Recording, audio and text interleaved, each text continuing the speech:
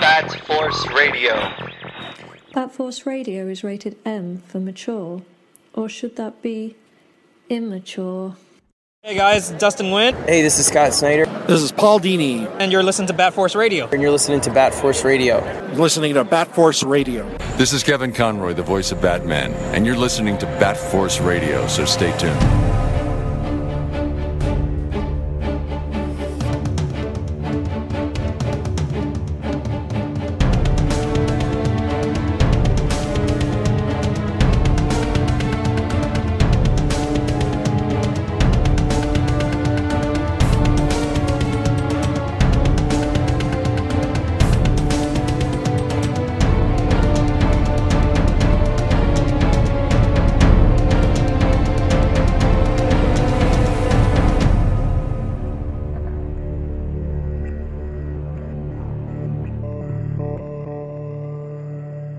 Welcome back to Bat Force Radio, the Batman and DC podcast with no limits. This week we are joined by Atizus in New York. Blim. Bat Force Tom in California. Hi. That was awesome. The Bat Force Times in New York. And I'm Robin Cross in Canada. And this week's guest is an award-winning artist and writer known as a co-creator of 30 Days of Night and for his work on titles like Gotham by Midnight, Fell, Wormwood, Star Wars, and Silent Hill. Most recently, he has been seen drubbing a foul plagiarist on social media. Welcome to the show, Ben Templesmith. Oh, yes. Really? That got noticed a little bit? Yep, I noticed it anyway. It's fun and it needs to happen. Didn't it get here's the brutal honest truth. Yeah. The brutal honest truth. I'm never going to work for Marvel. I don't think I'll ever be working for them. They're not going to call me. But I'm not looking either, which is fantastic. So, fuck them. Yeah, I guess I could speak out when certain other people probably couldn't. That's good. Yeah. But either way, it's refreshing. I guess to explain it all, Tristan Jones, who's Australian, who I know, very nice guy, very talented, did a lot of Alien stuff with Dark Horse. Dark Horse then lost the license because obviously Disney owns Aliens and stuff now. And Disney, Disney / Marvel. It's Marvel, but Disney. Reprinting a lot of the Dark Horse stuff, including, I guess, probably some of Tristan's work. But then they wanted to slap an exclusive fancy cover by an artist and one of their artists on top. But it turns out all he did was take Tristan's work, bits of various pieces, and put it all together and claim it as his own. And not in a homage way, but in a, I can't really be bothered drawing this. So I'm just going to grab a piece of this on computer and slap that there and slap that there. And it's like, But the thing is, Tristan isn't working full-time in comics right now. He has to work a day job. And to have his work, and I think some of this was unpublished work, so it was work that Marvel gained access to, obviously legally. They own it. Oh. And to see his work like completely ripped that way, not ripped, but ripped, but and traced, it's like that's not fair. I think Greg Land, superstar Greg Land apparently, probably should get some more flack for that because he's using other people's work instead of doing it. He's known for not photo referencing, but literally tracing photos. Because photo referencing, I've done that. Everyone does that to a degree, but you don't literally trace a photo like a porn image, which he's done, and celebrity. You don't. You give it your own life. You give it your own spin. You don't just trace what's already there and then slap a mask on it. I don't know. Yeah. I don't know. For anyone who's seen that cover, it is exact. And it's a damn shame because Greg Land is not made for Aliens work or for like dark horror stuff. He is a very, very comic book artist. He is not like if you look at all the Dark Horse previous work, Aliens comics, which I recommend because some of them are good. They have like these awesome painted covers by really great people. So it's like you can get more mood in that. But the Marvel style is line work and then computer coloring, and it works sometimes, but not for that cover. Anyway. Man. And just disagree completely with that practice, and Marvel will probably hate me now if they didn't already. So fuck them. I've done a couple things for Marvel, but not Marvel the comics side. So no, very nice. I have nothing bad against Marvel per se, except why does he keep getting work? Yeah, it's Well, there it's, are too many artists that Tristan are knows making their so. way doing that. I just said Tristan got a lot of attention for that, at least for his tweet. So that was good. Yeah. Hopefully something good comes of it. Yeah, so Right. everybody go follow Tristan online now too. He goes by Exactly. wall meat, like smack into the wall, meat, like beat your meat, Jones on Twitter. I I'm will sorry, if remember this is that. child friendly. I apologize because meat is very tasty. It protein. should not be beaten. Part of a healthy diet. You don't beat the meat. You can't beat meat unless you're a vegan. Anyway, how are you? How's Ben? Me? Yeah, You're asking how I've been? yeah. How are you Oh, doing? I appreciate that. Yeah. Not many people. Not much has changed, honestly. I work from home, so the only thing that's changed is I don't see my friends much. I don't go out for coffee with my friends. So I go to the grocery store once a week for this year, and the most exciting thing I've done in person this year is get my hair cut once. Wow. Oh, I should be drinking. Well, I'm drinking. But I just sorry for the thing. I just saw people taking swigs of delicious alcohol or beverages. I just brushed my Sorry, teeth too. and then opened a Red Bull, and that was a mistake. Oof. Yeah, it might not be. Oh, I didn't realize. Yeah, there's a couple of us. Sorry about that. We didn't mean to be bad influences over here. We're just trying to get in the mood, you know? No, it's great. Well, but that's I'm working- also why the topic of beating the meat came up, because you saw somebody's camera on there. We're getting comfortable. We're getting to know each other. Yeah. You know what I mean? It's only a I matter of give time. you a really good handsome crotch shot, dudes, right? you know? And I'm going to warn everybody, we're going to go silent on a regular basis because as we're talking, we're all watching Ben create some art here Oh, yeah. on the screen. Oh, really? So, yeah, sometimes we're just going to go quiet. This is the first time we've actually gotten this treat, to be honest. Really? I think just got so. my This- camera set up this way because it's a crotch shot. Bam. Oh, that's good, dude. I don't know if That's a crutch that's not getting any work from Marvel. I actually have my cameras set up for like streaming and YouTube things, but I don't know. Without getting off the call, I don't know how to swap them. I don't want No, to this mess is around with cool. the cameras because it's on This the is wrong cool. camera. We'll just describe what we're seeing because this. You don't yeah, need to see this is- me. No, we. My room has we'd rather nothing see on the this. walls. My room has a couch behind me and some a closet because it's a small second bedroom. So it's very not exciting, and I look horrible. So there's that. I really no, man. You look great. Well, thank you. You hitting on me? It's funny because Yes. Robin actually looks like a number of comic artists we know. You're one of them, which is so weird. Wait, So Robin looks like me. yeah, you guys well, kind of look similar. what I get most commonly, I get told that I look like Tyler Kirkham, but I correct people. Oh, and he's tell them handsome. But that's the problem because He's I'm like not. the Brad Pitt of comics, man. The problem is I'm not, and what I correct people and tell them like, no, I look like Tyler Kirkham fucked Chip Zdarsky, and that's what I look like. No So comment. more accurate. What he does in his spare time is his business. and I'll add to that both of them are perfectly cool guys. And Right. yeah, whatever they choose to do is just fine.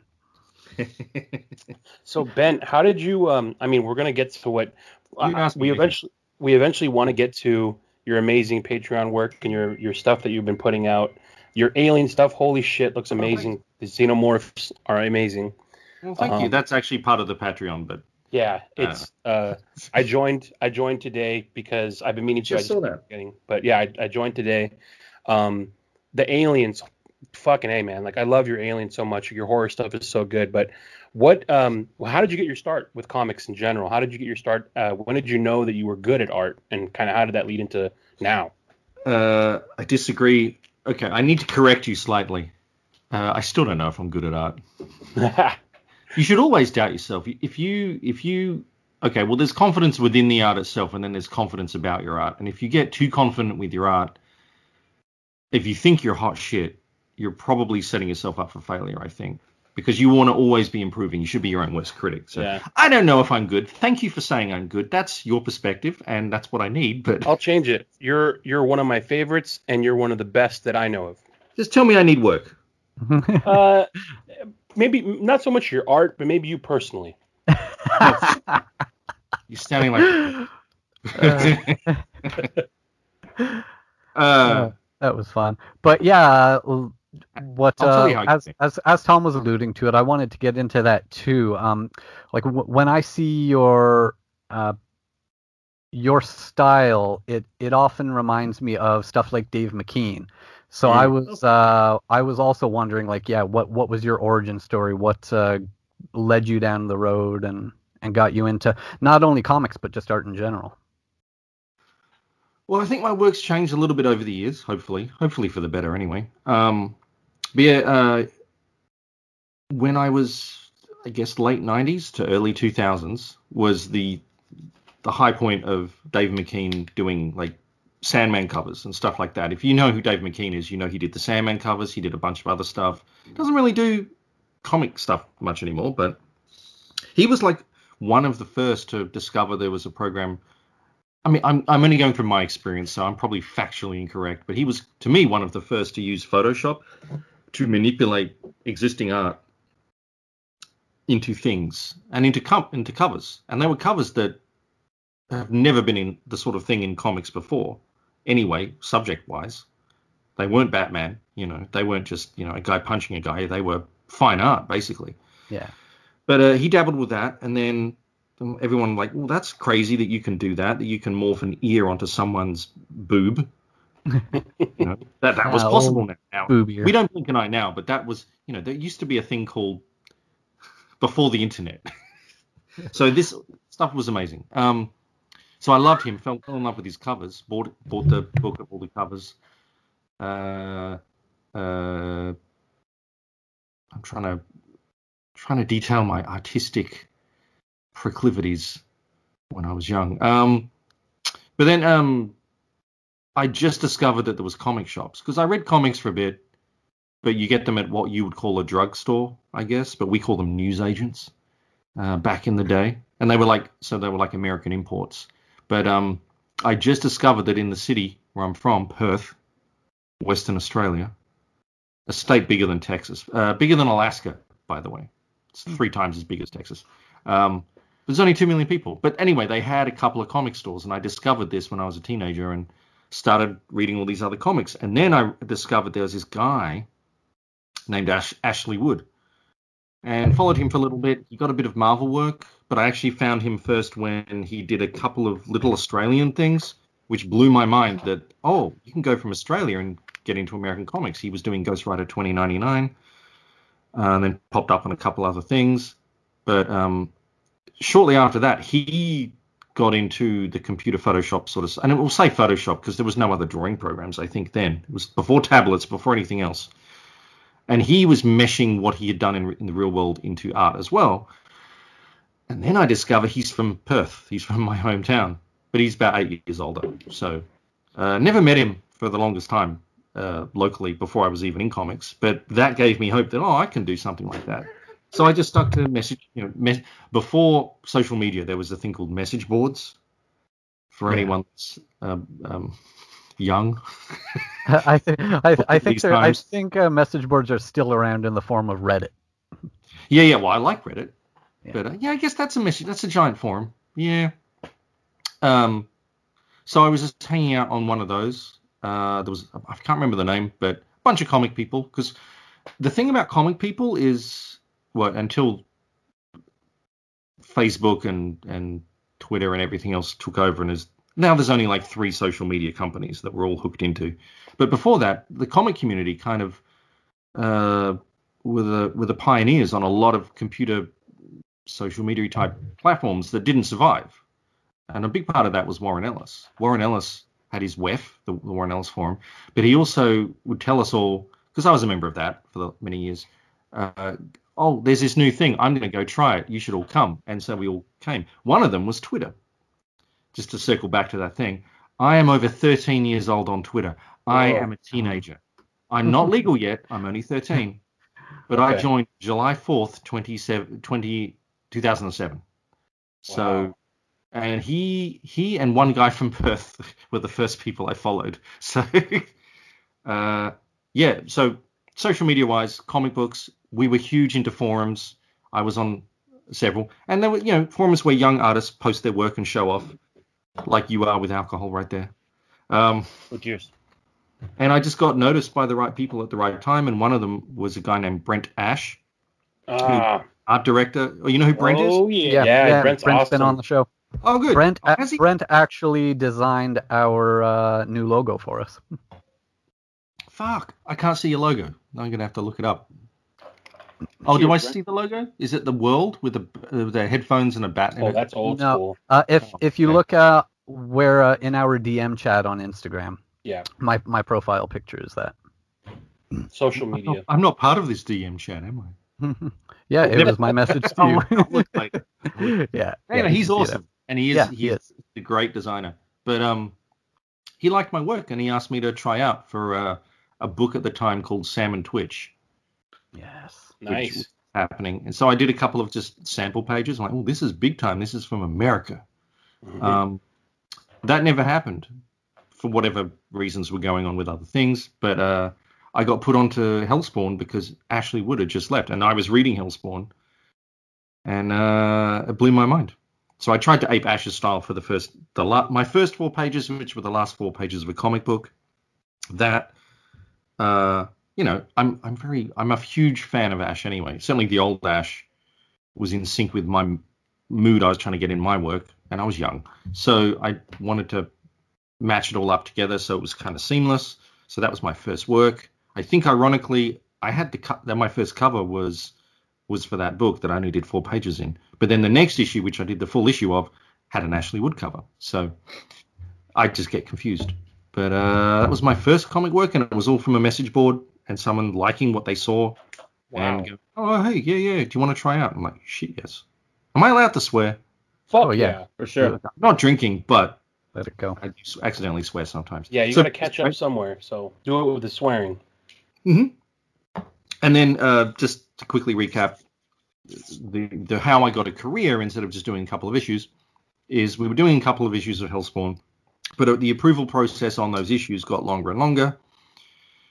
I don't know why. That's by the by, but we had spare time. Me and the writer, Steve Niles, who was how I met Steve. So we just wanted to do another, a small project in between issues. And I was really prolific when I was young, and my work probably needed more work. I was very quick. I didn't even ink my work. So he sent a list of pictures over of ideas he had for stories, and one of them was 30 Days of Night, and I said I want to do that one. So we did that one, and the mini series of that came out. That was my first fully complete comic story. So it was 3 issues of that, and by issue 2 it had got a movie. After issue 2 had come out, before I'd finished issue 3, it got a movie deal thing going on, which helped it continue to be published, because the first issue actually sold crap. I was on a book called Hellspawn, which was pretty big, getting paid pretty decently because of the exchange rate in Australia. But then I was also doing this other comic, which is just creator-owned. I was really lucky that my second comic in my life was a creator-owned book where I had a small piece of it. But the sales weren't there. The first issue only sold 3,000 copies, which probably sounds like a lot these days. I don't know. But to some people. Hopefully, we hope for better times. So the publisher, IDW, and this book was knocked back by Dark Horse, by the way. Oh, really? Steve took it to a few places, and they said, nah, we don't want it. Because horror comics weren't cool then. But IDW took a risk, and ironically, IDW hadn't published regular comics at that point. They'd only ever done a couple of things for Ashley Wood, because I believe Ashley Wood knew one of the partners. But Steve got it in there. Yay, Steve. But the first issue sold like crap. So they came back and said, Ben, we can't afford to pay you to do this anymore, but we'll still publish it if you want to do it, if you want to finish it. It's 3 issues, so you got 2 issues left. I'm like, are you fucking kidding? I'm doing books. Of course I'm going to finish this. This is my life dream. And to cut a long story short, they weren't paying much anyway, so that was immaterial. I was making a pretty decent living thanks to Todd McFarlane, who gave me my break. Always treated artists really well to my mind. So I had this leeway and some time to do it, so it was fine. But in the process of doing that, I think Steve and the IDW was sending out a pitch book everywhere to Hollywood people, unbeknownst to me. But it got a movie deal. It had a bidding war, and that became a bit of news. And so after issue 3 had come out, and then I think they rushed to, they put out the trade collection of it. So the news coincided with that. So the trade sold really, really well. And then as a result, the first issue being so rare, the actual issues being rare, they became pretty hot books too. So, and I think they're still pretty valuable, apparently, because not many of them, and it had some history. And they'll probably get more valuable if they ever do a reboot of the movie that eventually got made. But because of that book, especially, I guess I have a career, and I got typecast as the vampire horror guy. Horror, I don't mind. That's a genre. Vampire, that's within a genre. It's like, no, I can do more than vampires. I did vampires for like 4 years after that and got very sick of vampires. So you did some Buffy stuff, I think, right? That's a funny thing. It's whatever's on my wiki or my own website. I use names of brands because people know them. Yeah. But those are designed for normies who go, I've seen the Buffy show. Well, I say it. So, yeah, I've done a couple of covers, I think, for Buffy. But no one's hot. I'm bad at faces. Faces take a lot more work to get them to look like people. I've done some Doctor Who comics, like interiors. I did a whole miniseries with Leah Moore. Not a miniseries, a one-shot with Leah Moore, Alan Moore's daughter, which was cool. I had to badger IDW to get that done, though.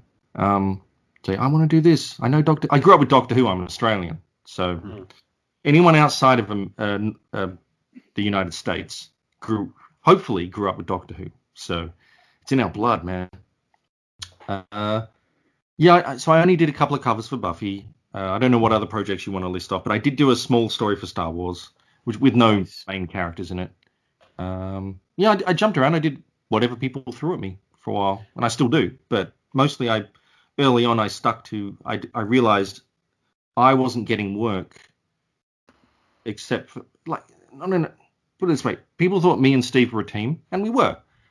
But they wouldn't come to me to offer me, like, hey, Ben, would you do this? They'd go to Steve. And that's not a bad thing necessarily. But if you want to have a career and longevity, you've got to have your own defined space too. So, like, hey, I do this. Come to me if you'd like something. And I also wanted to write. I never wanted to just draw. So pretty early on, I decided I need to do my own sort of thing too. So, I honestly don't remember maybe it was 2005 or something like that. I did my own written and drawn stuff, for better or worse. I was living the dream, so I don't care. I liked it. Well, if you can find that space where you're creating what you want to create and making your living that way, it doesn't seem like there's any other better way to go. Yeah, I like working with other people sometimes. Historically, anyone I've worked with has ended up probably becoming my friend, or they were my friends to begin with, and that's why I worked with them. That would be the case now, anyway, because I have a lot of fun just doing everything, because I like the storytelling aspect. Maybe I need help with actual plot, but I like watching how stories are told. I'm not saying I'm good. I need to get better. I like it's a lifelong journey. There are some masters out there like Mike Mignola now, how he tells a story on a page with no dialogue, stuff like that. But I like having fun, and I'm very lucky that enough people hopefully like my stuff that they just let me do what I want to do. So I'm very lucky in that I'm not a regular commercial artist in a sense of I'm not looking for work. I'll never knock it back, but because money's money sometimes, and I am relatively poor, but there's a story to that too. But yeah, I'd rather be myself and do what I think I would read as a kid or as me. And if I like it, maybe someone else will. And that's the eternal question and problem is, can I make this cool that I like it, but that enough people will come along with me? So I've been pretty lucky so far. So, yeah. It's a privilege and an honor to be able to do that.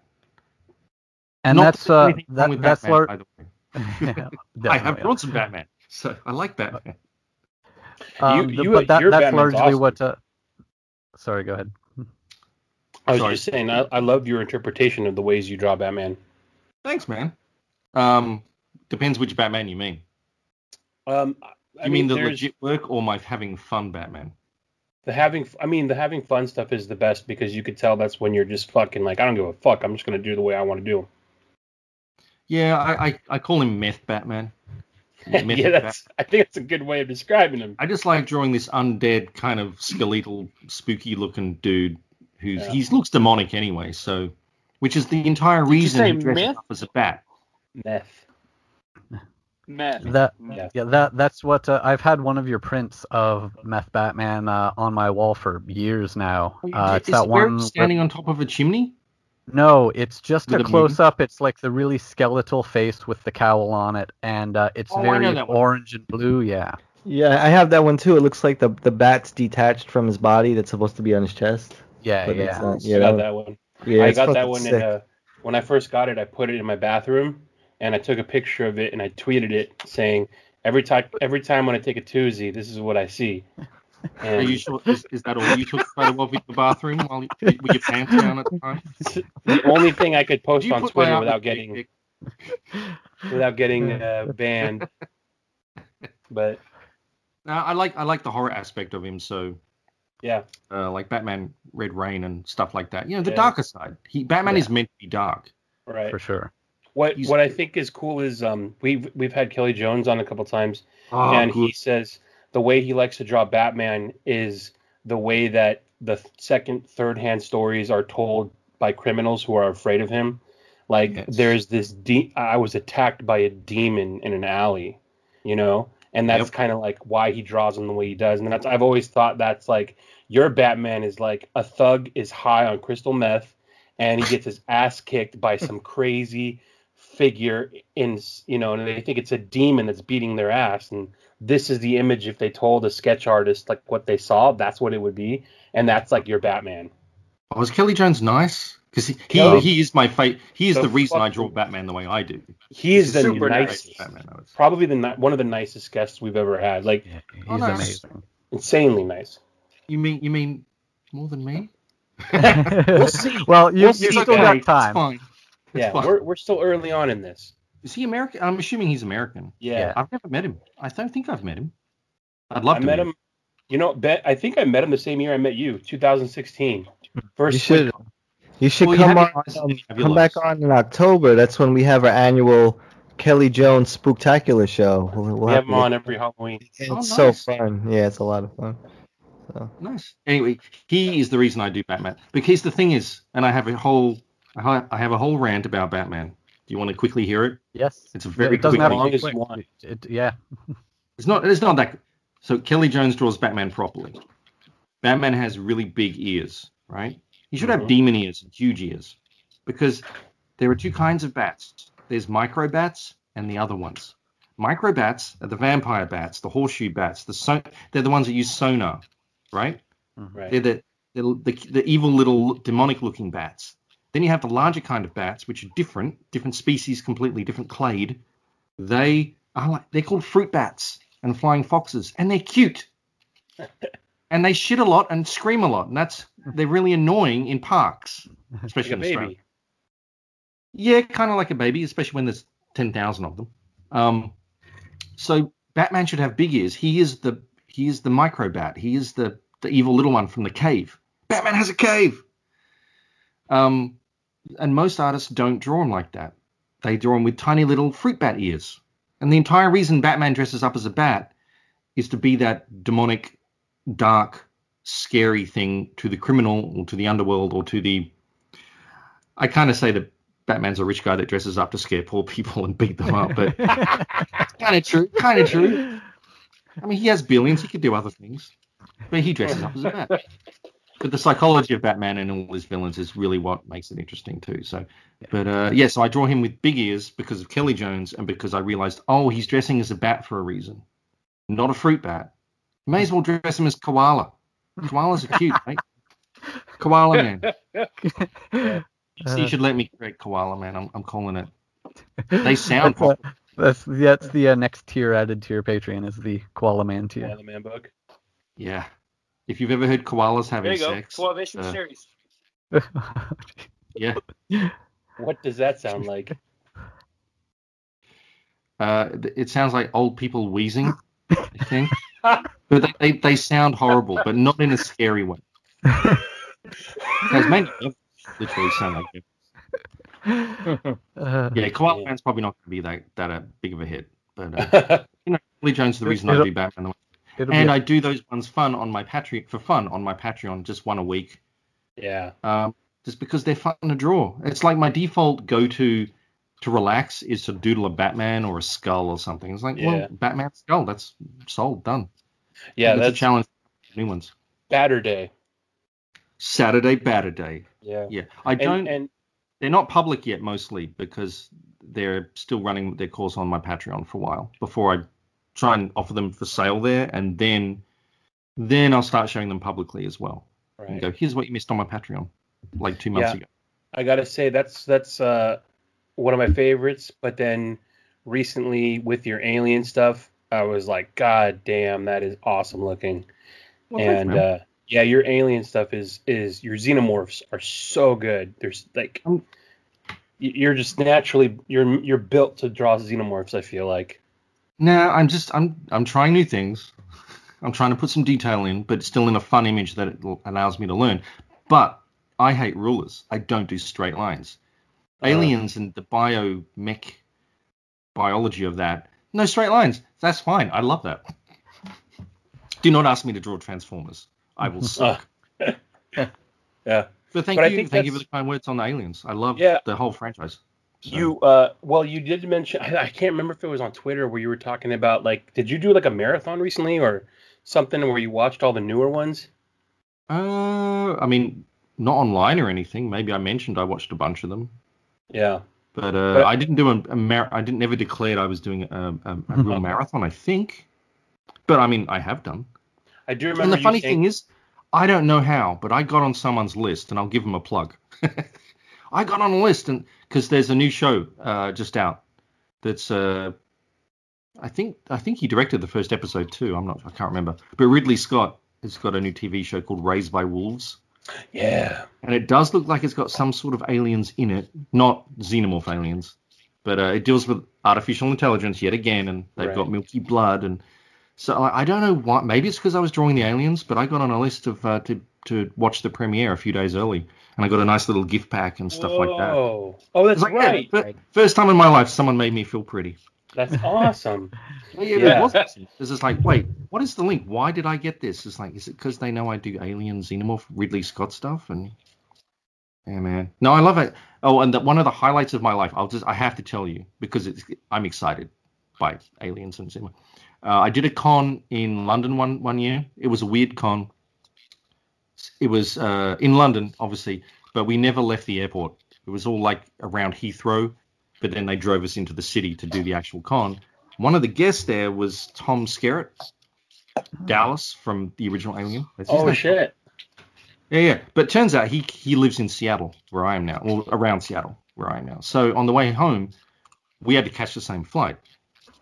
Different classes, of course. He's in first class. I'm in cattle class. But for some reason they dropped us off really early because they didn't want us to miss the plane. So we had to leave and get there at like 6 a.m. So no one else is in the gate lounge waiting to go on this flight except me and fucking Tom Skerritt. Now I think he thinks I did movies or something because I had a movie made out of one of my books. But he sat there and chatted to me for 2 hours just about his life and a few little tidbits about aliens, but mostly about his life, and it was amazing.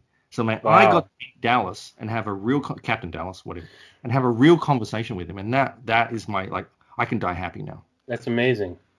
It was amazing. It was like, yes, this is one of my childhood. This film shaped me or helped shape me, and I'm sat here just chatting to this guy.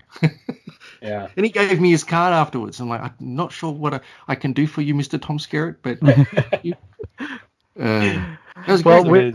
we all have some of those numbers that we never know what occasion we'll need to use them on, but okay, I've got it. So I will tell you, being a comic book artist that vaguely has had anything to do with Hollywood at all, which is a lot now. There's a lot of people. You get to have some strange situations, and because the way media is converging with the synergy, or whatever the buzzwords are, you may doubt other things because they want your style or your expertise, not expertise really, but stuff. So you get meetings and you get to meet people. It's weird, and through the cons as well. But it's very hard to have genuine experiences with the big people. So I had a genuine one with Tom, and that I will take to my grave. It's awesome. As a very good thing. I will never meet Sigourney Weaver though, but or Ridley Scott. But never say never. Well, I'd like to, but yeah, I don't know.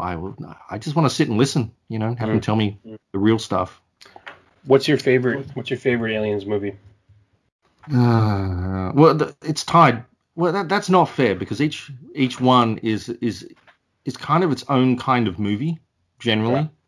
So number one is its own kind of movie, and that works very well. Number two is a very different sort of movie, and I like it equally. That one is a war movie with a horror war movie, and the first one's a horror stalking movie. Yeah. Horror, I don't know what you call that, but they're very different. But I like them equally. Alien 3, I just didn't know because it shat all over 2. It just decided, no, we're not gonna. Anything you cared about is gone. So number 4, I quite like.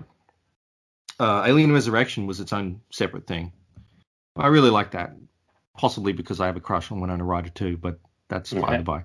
But it was more comic booky, but it still had all the good elements in it. And that's the end of the Alien ones, isn't it? Well, there was the 2 Predator ones. Yeah. The first one was pretty good. Second one was kind of crazy. The first, I can't even keep it apart in my head.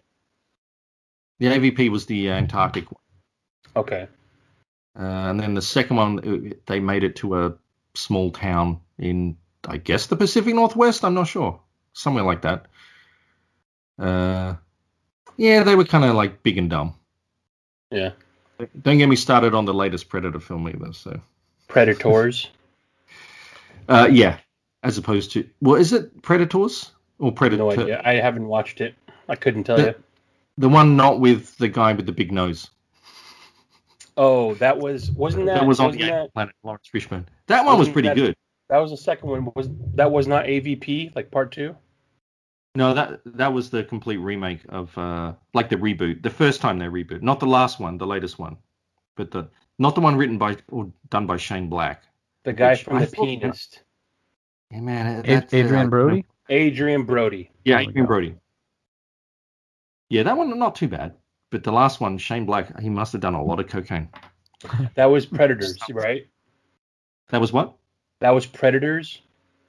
I'll go with that because I don't know for sure. I don't remember the name because they keep trying to change that. The next time they'll do it, the S will be backwards, and that'll be but it's still Predators. Or it'll be a Z, Predators.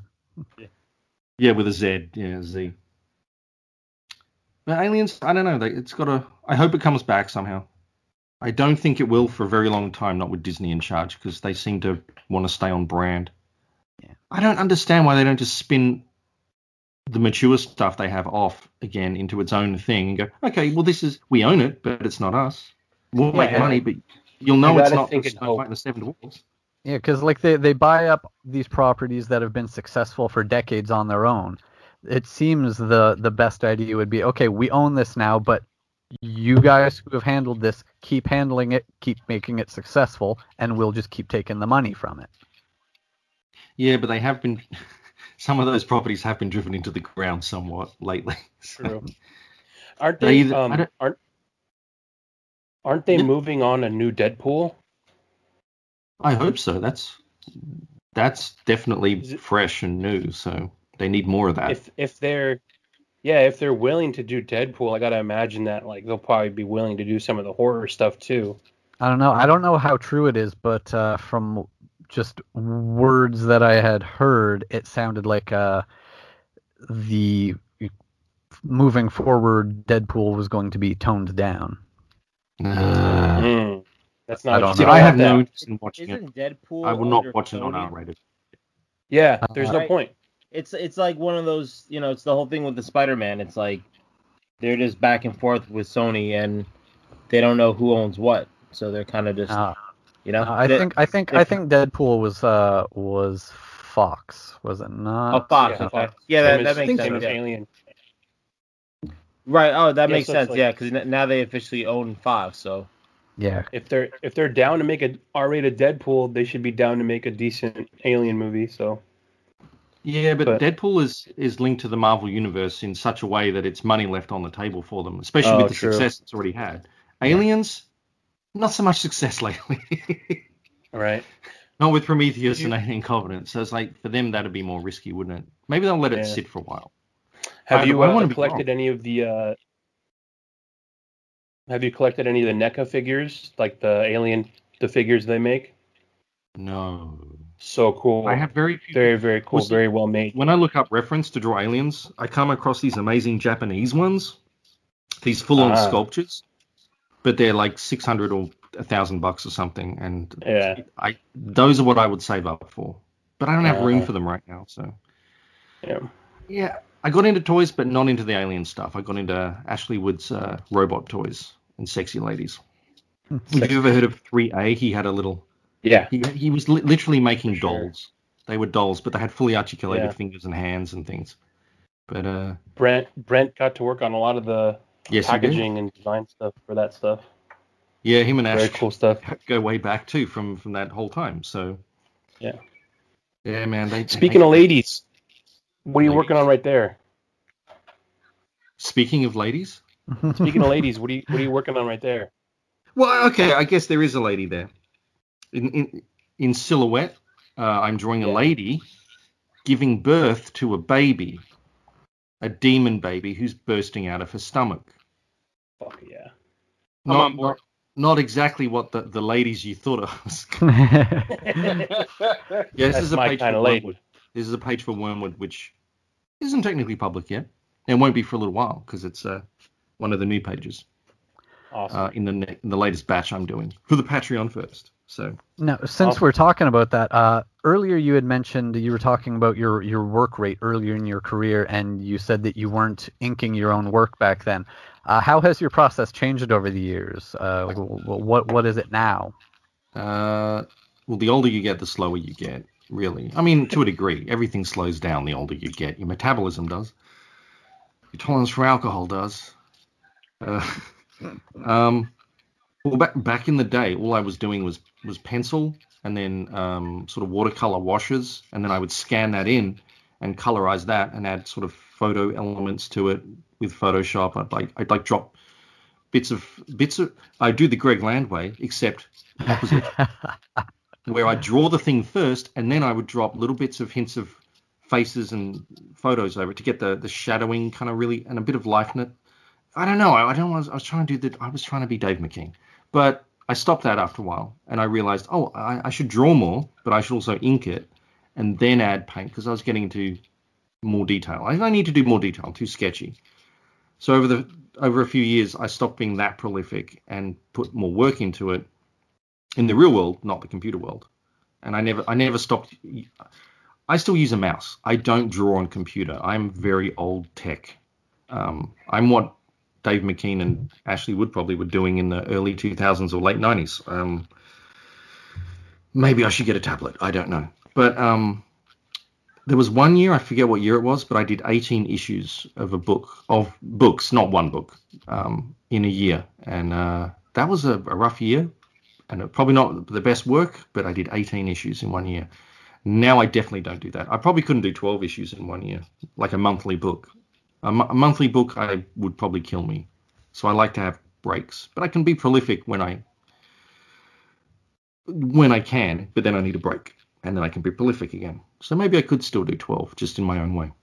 But So that wouldn't be something that you would take on, like, say for example, like you were asked to do like Batman Monthly or something like that. That isn't the kind of project that you would want to take on necessarily. I would assume if I was doing a Batman book monthly, Batman's Batman. It's one of the. That's never going to happen for one. But in this construct of the world, I would assume that would mean it would allow me to not worry about anything else, and I could just draw that stuff. So, I mean, I think I could. I'd probably get very tired at the end. I'd probably do like 1.5 issues for a couple of months. I could probably do that, but then have a break, and that would restore me to do more. There you go. Because you need a break. After like 4 or 6 issues, you need a rest. Especially if you're drawing the same sort of thing for the whole time. You get a little, not bored. Bored's not the word, but burnt out from drawing the same thing. Although Batman, you never get bored drawing Batman. But yeah, you need a little cleanser sometimes. Which is why I mostly do miniseries. It's funny that you think it would never happen, because so many people would love your style on a Batman book. Like, Batman lends himself to your style because you do that unrealistic realism. Like, there's a sort of there's a weight and a depth to your art, but it doesn't look realistic, and that a character like Batman works really well for that. Like, that's why your Batman work that you do put out looks so good. They fit perfectly together. Well, I really appreciate that. Thank you. And if anyone's listening who wants to give me a Batman book, go ahead. But I think right now they're paring things down and making sure what they are putting out is very solid and probably not really risk-takey, kind of eclectic, kind of weird stuff. But unfortunately, I can dream. I would jump to do Batman. Batman would be great. Especially the thing with Batman is I almost like his whole villain gallery more than the Batman himself. To me, he's got the most iconic villains. Yeah. And the craziest kind of interesting ones. They're not cookie cutter villains. They're not like kind of, I'm going to say the Marvel villains, at least in the movie sort of side, where they all kind of blend in and you forget, oh, okay, that guy can do that. The Batman villains are very definite. They have their own shtick, each one. So their own mental issues. I don't know. What are some of your favorites? Batman villains? Yeah. Well, Joker's a big one, obviously. But Killer Croc, I quite like Killer Croc. I did get to draw Killer Croc, so. But don't really care about the Riddler.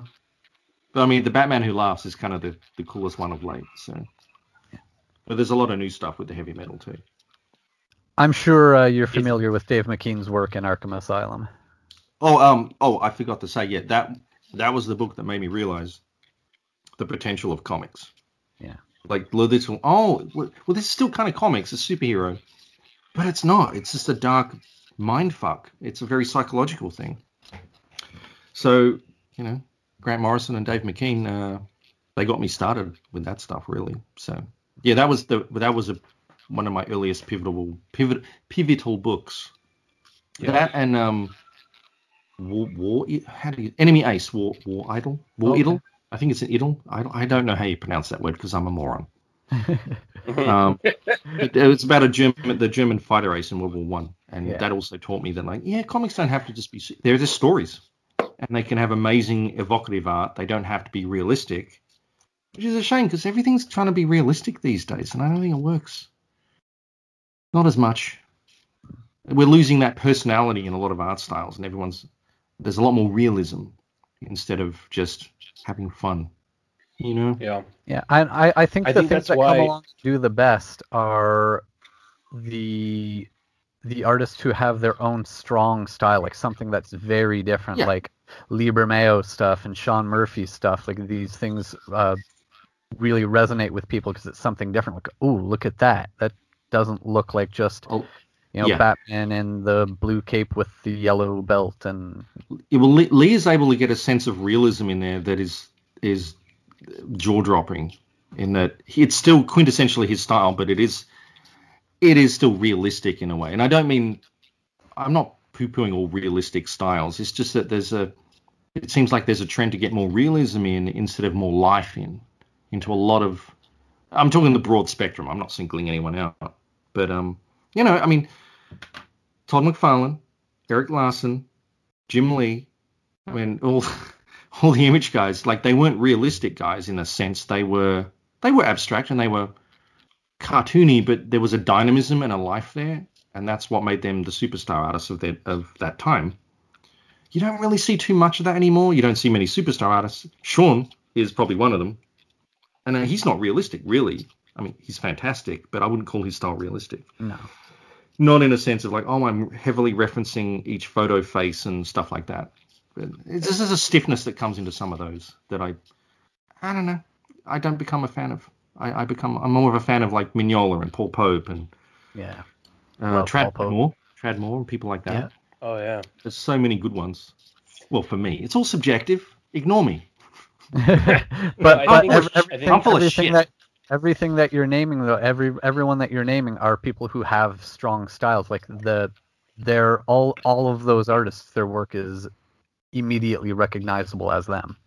Yeah, I mean, if ultimately, if you want a career and you want to be successful, but you want to be known for your work, having a strong style that is immediately recognizable is definitely the way to go.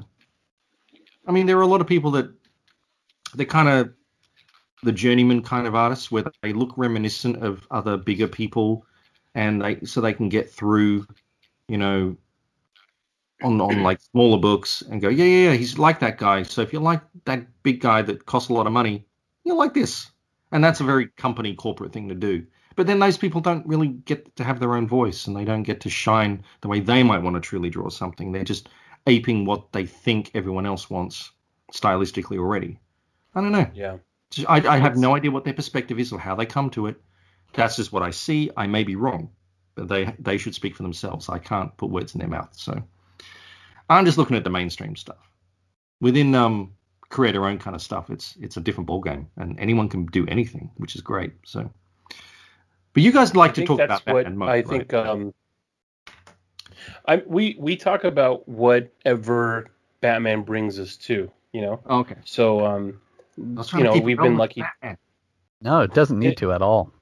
Oh, we've had like Marvel guys on here that have never worked on Batman, and indie guys. Yeah. Okay. I feel less. I think what's awesome is the listeners kind of follow us to kind of the rabbit holes that we fall into, which is nice. Good. But something that I think that you were touching on, that I think like holds more weight now is the creator-owned indie stuff, like the crowdsourcing, the crowdfunding stuff. And I think that's like what's awesome is that it gives creators like you the opportunity to kind of really do whatever it is that you want to do on your own. And it gives the people who are fans of your specific style the opportunity to get like just the exact thing that you want to make that makes them love your work and can get it directly to their hands. Yeah. Can you talk a little bit about like, I was saying before we started recording, I was taking a peek at your Patreon, and I got to say, and I hope the listeners take account that you probably have one of the best Patreons I've seen. Specifically, all the tiers are really cool. The $28 tier is really awesome because you get the prints, you get the individual book that you're making at the quarter, whatever it is that you're kind of working on at the time. But then when you jump up to the kind of higher tiers, I don't know if there's that many artists that are doing what you're offering, which is number one, you can get drawn into like a book within reason. Another thing that you're doing, if it's relevant to the time, yeah. Yeah. Another thing that you're doing is you're sending out original art and like full pages, depending upon the tier. So like if you're working on a book and you're one of the higher tier, supporters, you'll get like a full, like what you're working on right now might be something that you get once a month. Can I assert myself on one of the first things you said before you so graciously promoted my Patreon? Well, the crowdfunding and stuff as well. You said the word indie. What does indie mean to most people? Does it mean independent? For me, like when I hear, yeah, that's what I think of it as. I mean, like not having. Oh, you're not in trouble. Don't get me wrong. I'm not giving you shit. No, I think explain something though. Because we use these terms indie, independent, and mainstream. Oh, mainstream, and they're the wrong words to use. There is independent and corporate, because corporate means controlled by other people, and that is still most comics, and a lot of comics that get called indie. So like crowdfunding, generally, you're truly on your own. You are paying for human beings to make something that is their thing that they control, right? That's independent. So, and then but there are all these smaller publishers in comics that get called indie, which kind of annoys me because I've dealt with them somewhat. I have a history with some of them. They help make my career, but they're not independent.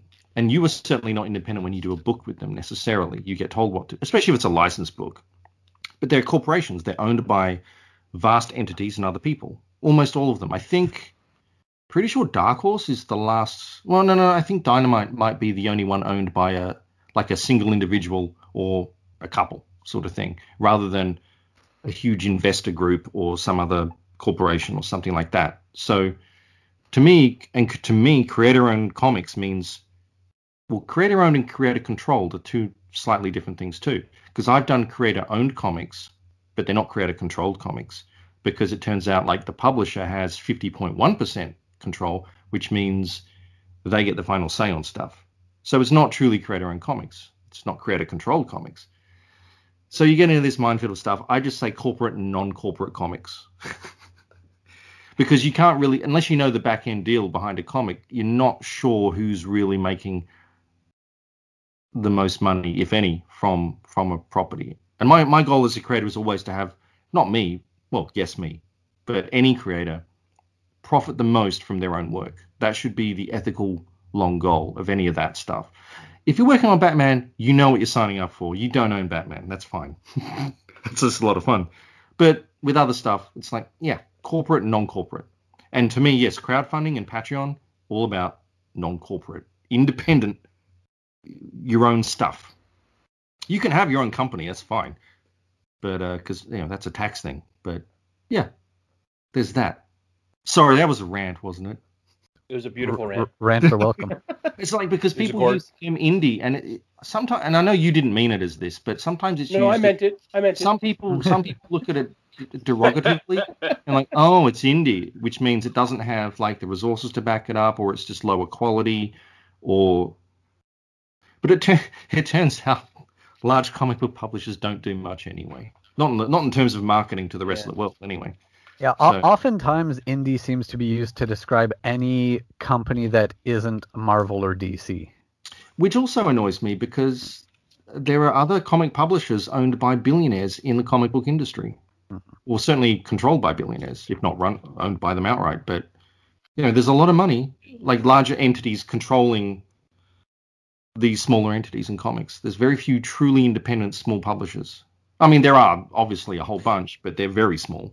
But it's something that kind of goes along with what you're saying is something that I found to be very disappointing, and it matches up exactly with what you're saying. Is I remember when Valiant got rebooted, mm-hmm. and they were doing the Shadow Man, they were doing Bloodshot and all these books that were really cool, quote unquote indie or whatever. And I remember they had announced that, we're gonna do a Bloodshot movie, Mm-hmm. And I was like, oh, that's going to be awesome. Like a Bloodshot movie. It's not going to be like one of these Hollywood studio movies. It's going to be like gritty and dark and everything. And as time progressed, it literally became a fucking Hollywood blockbuster movie. It turned into, what's his name? Vin Diesel. Calling himself Vin Bloodshot. Diesel. It just turned into a Fast and the Furious movie. And I remember being like, fuck, this is so far away from what I thought they were going to do. And it's the complete opposite direction that I thought they were going to go with. But turns out, just like you said, at some point, Valiant got rebought by I don't know who, and they got the producers of the Fast and the Furious movies involved with that movie, and it just turned into the same shit that I don't want to go see in the theater, because it's the same movie over and over again with a different title. So it's like, damn it, See, I get that. But they're owned by larger financial interests. I don't remember who they are. But the thing with Valiant is they were always wanting to develop the universe and emulate Marvel. Everyone wants to emulate Marvel. So, of course, they're going to make a as mainstream as possible Marvel-ish kind of look to that film. They're not going to make I still don't know how the Joker movie got made. Yeah. But it did, and that was amazing. Because that's not what they would make if they want to make money. They wouldn't take a risk. They're going to try and make it look like a Marvel film, aren't they? Yeah. I still haven't seen it, but what made that Bloodshot movie look even worse was the fact that shortly before it, the Bat and the Sun guys did that Ninjak versus the Valiant Universe. they did a live action take on all the Valiant characters, and their Bloodshot looked like comic Bloodshot, and he looked outstanding. And he was played by the Power Ranger guy. Oh man, I love Green Ranger. That's an independent production. Yeah, they did this outstanding version of him, and then Hollywood comes out with Vin Diesel just looking like Vin Diesel called Bloodshot. Yeah, that's because the people with money want as little risk as possible, so they'll go with what they know. In theory, they know probability-wise will make the most money or not lose much. Yeah. And Vin Diesel said, I like Vin Diesel. I don't know. I was more into Shadow Man than Bloodshot per se to know. I mean, look, they still haven't made a really good Punisher film either, and that's Marvel. So the Netflix Punisher stuff was really good. Yeah. Well, the show was really good. Yeah, I liked the Punisher a lot in the Daredevil show. That's where it got me. I was like, okay, that's a good Punisher. I don't think I watched the finale of the Punisher thing because that's when we knew it was never going to continue. So I'm like, I'm not going to get into it because it'll break my heart. So yeah, he was good. We got was sidetracked. Funny, the timing on that. Speaking of that Punisher, to continue sidetracking us, we had one of the writers on from the Netflix Punisher series. Oh, Ken. Yeah, and at the time that we spoke to him, he didn't know yet. They were waiting for the verdict to find out if they were going to get to make that last season or not. Like, because they had another season written.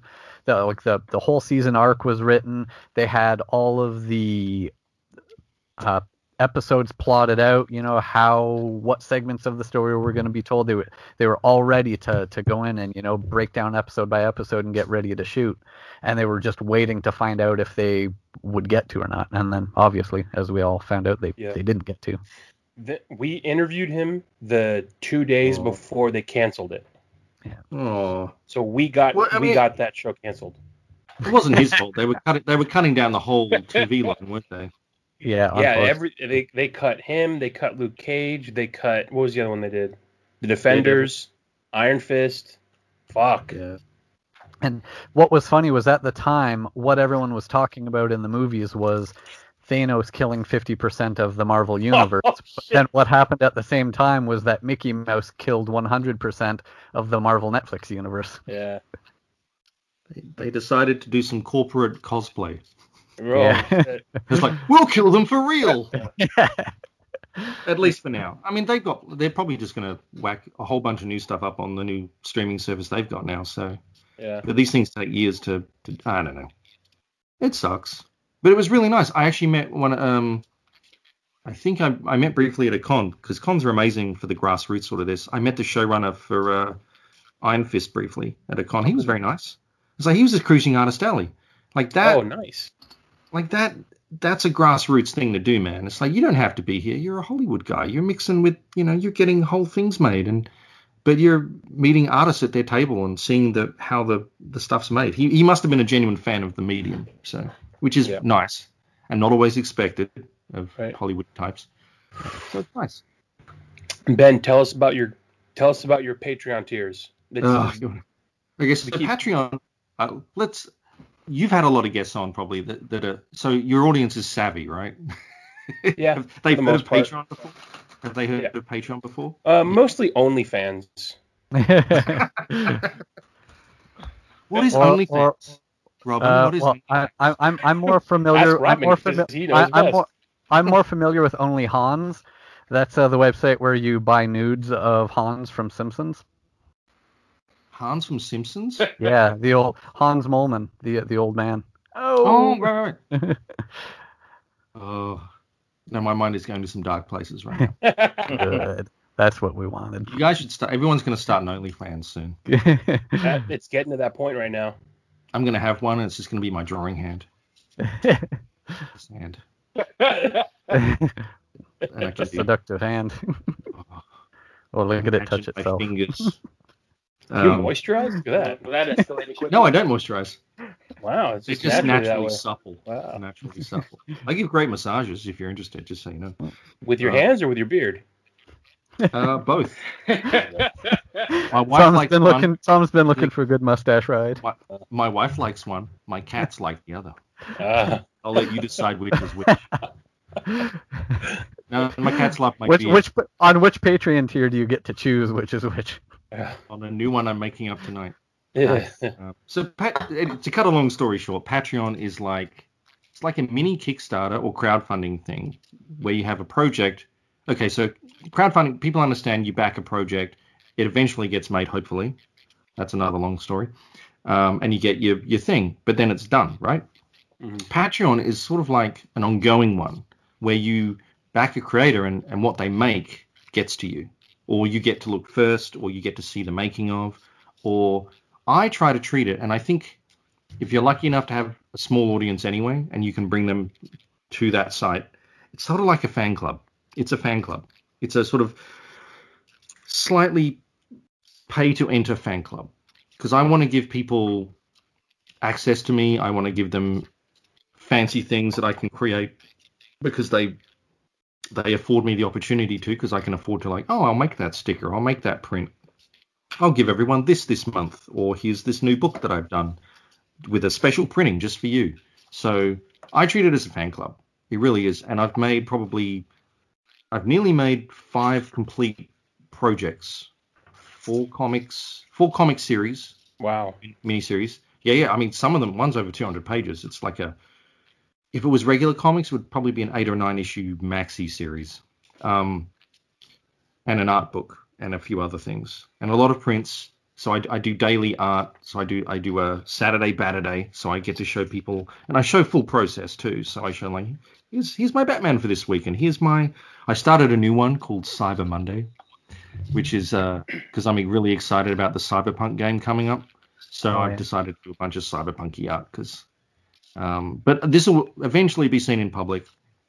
But what I do is I do a whole batch of art, like over 8 weeks, and then I have a special store just for the patrons, and they can buy the art if they like, and eventually I'll put it up all in public as well. Eventually. But they get first crack at anything, and they get prints of things. Well, when I do a book, like, just to say, for example, you sign up for the $28 tier. I don't know how I decided on $28. Probably because it was like, well, this is enough that if I get 3 months worth of that, it can afford me to print this when it is done in 3 months and ship it to you. And what I do is, so you don't just get a book when I finish. I'm jumping around. On average, I do 2 pages a week, full process of one comic project. I have done more than one project at a time too, and I probably will be again soon. But after like 2 or 3 months, I have enough for a comic usually, and I collect that, and I'll print my own copies of that, exclusive to the Patreon. But I don't just give you a book. I give you a book and prints, several prints usually of things that I thought, well, this could be a cover, but do you want this as a cover or not? And they vote on which cover they want. So the other 2 get to be prints and stickers, and I've done patches and badges and I put it all in a custom made wax sealed envelope. So I send you like an entire pack when a project is finished. Not a project, but an issue of the project. So you get those, very small edition. So it's a fan club, and you get special things that are thank yous just to you guys. I probably need to adjust the prices slightly, in that if I lose money on a lot of the stuff technically, because I mean shipping, if you're outside of America, shipping a book will cost the 1 month fee anyway. But I'll take a loss. It's fine. It's about the fans. But it's really just being able to show a select audience who really do like your stuff, so I don't feel as conspicuous about things. Like, oh, are they going to like it? I'm not needing to impress them, because I already know they like my stuff. Put it that way. So they just follow me on my journeys. And I ask them, what would you like me to do next sometimes? Because I have like, well, I'd like to do this project or this project. What do you guys think? And it's not about what will sell more or what will be more popular. It's about, I already want to do both of these. Which one would you guys like to see? So yeah, I'm coming up to that shortly, because I'm nearly finished with my latest miniseries, this is page 8 of an issue that's going to be far too big at 34 pages. Wow. The final issue. And then some of your tiers, you actually give those pages out as part of the. I do. Yeah. I need to check. If there's more people signed up for those because, especially with the first issue, I have a habit of sending a page to, with the first issue at least, sending an original page in with some of the packs to the, I'm going to call them super backers, people that have been with me from the beginning who have contributed far too much to my rent. So I give them, I like putting in little presents and little extras, and you have a real relationship with some of them. And I don't mean sexually. I mean, you get to know who they are, and you'll meet them at cons. Well, I guess I like it as my hopes for the Patreon are gone. Well, like I told you, I give good massages. All right, There you go. I got supple hands, man. Supple. And you got a beard, so like it's a plus, all right, there. Yeah. I will do things for you. Yeah. So yeah, that's the Patreon, and it helps pay my rent. Yeah. But the one thing it can't do is because when you do have like a 3 or 4 issue, 5 issue, 6 issue, or 9 issue miniseries or an art book, it costs hundreds to print single issues when you go to a printer, but for small numbers. But it's going to cost thousands to print a much larger tome, a collected tome. So to collect them, and some of them need to be collected rather than just offered as a single issue sort of deal, you probably have to go to the larger crowdfunding. So I'm probably going to have to get back into that game. Problem with that is I need to fix an old one first because I got ripped off for a substantial amount of money on one many years ago, and I still need to refund a few people because I lost about $90,000 probably. Holy shit. Well, that's what happens when you have a business partner who spends a lot of the money before the books are sent out. So yeah, so I had heard about that through I can't remember if it was through your Twitter or if I think maybe you were having a conversation. I've bitched about it several times, but yeah, and it's fucking too bad because you're the last person something like that should happen to. So that's why. Well, it shouldn't happen to anyone. But right. Now, the bottom line is with any crowdfunding thing, make sure the money, if your name is on the thing, that the money goes to you. Yeah. Instead of nice organic lunches every day when he's having lunch, because he did that. He spent some. I was very trusting back then, so I didn't look at the company account. I never once spent any money from it because it wasn't my money. But yeah. It did pay for a bit of the rent at the studio that we all shared, but that was a different. I mean, that's fine. That's running cost of helping me make the book. And I did get some money. I got enough money to live while I produced the actual book. The irony is I did that book to take one for the team anyway. So I only got paid enough to survive, basically, because that Kickstarter was meant to right the ship for the little collective we had at the time. It was a different entity. It wasn't just me. It was an entity called 44 Flood. So, oh, yeah.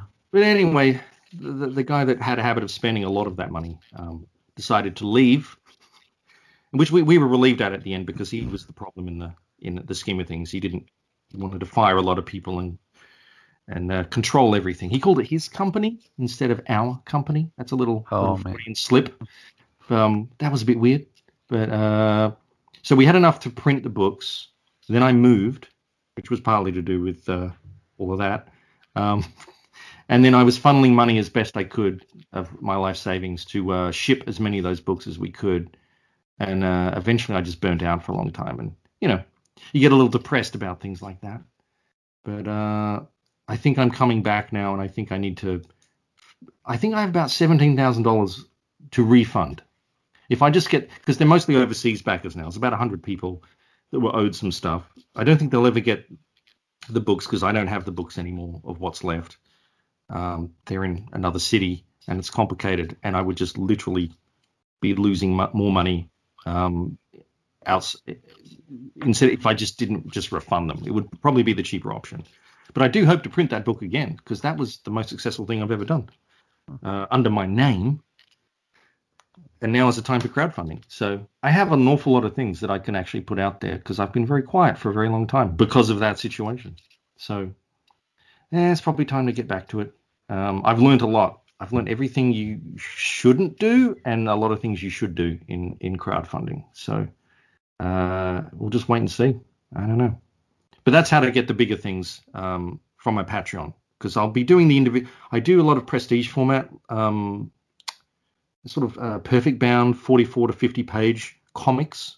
They're nice. They're not like your regular comic issue. They're much larger. So people get those. But when you want to collect 5 of those into one with a nice cover, it gets a bit more expensive. So you've got to go more the other route. And then after that, then you can go to a publisher and go to the direct market where people that don't really know you exist might still pick it up. In theory, if the direct market survives. Yeah. Which I hope it does. Because we still need it. It's still like, I don't know what that phrase is. It's not the tail that wags the dog. It's one of those sort of phrases. It's a thing that drives everything else, even if it's not the thing you should go to first as a single creator. Comics is.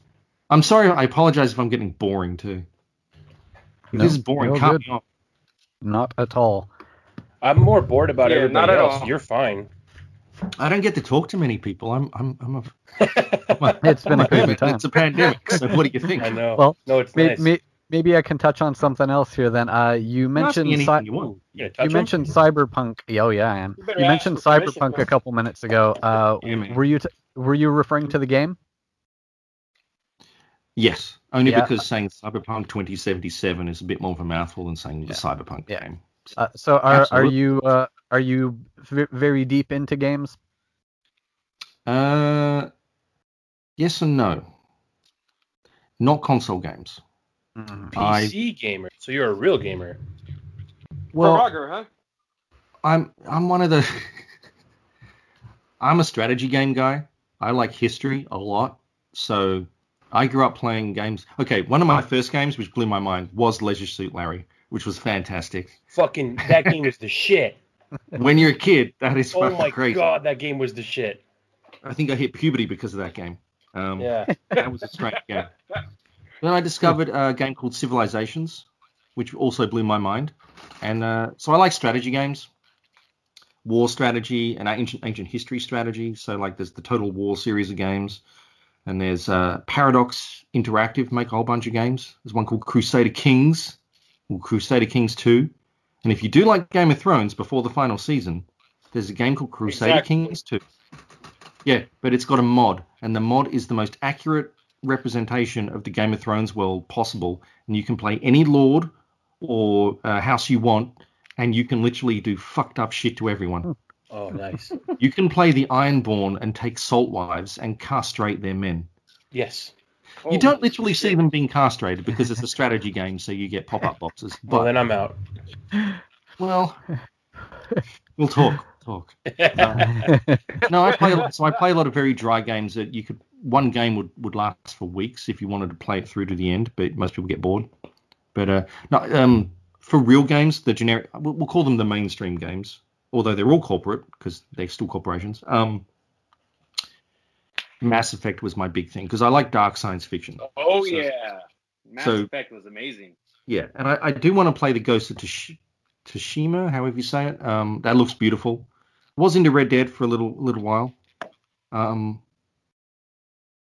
Cyberpunk is going to be the closest thing to what I like next, and it looks amazing. And because I actually got my hopes up that the company that makes it is quality and will not betray us. Unlike most game companies these days with the microtransactions and I like a good single player experience.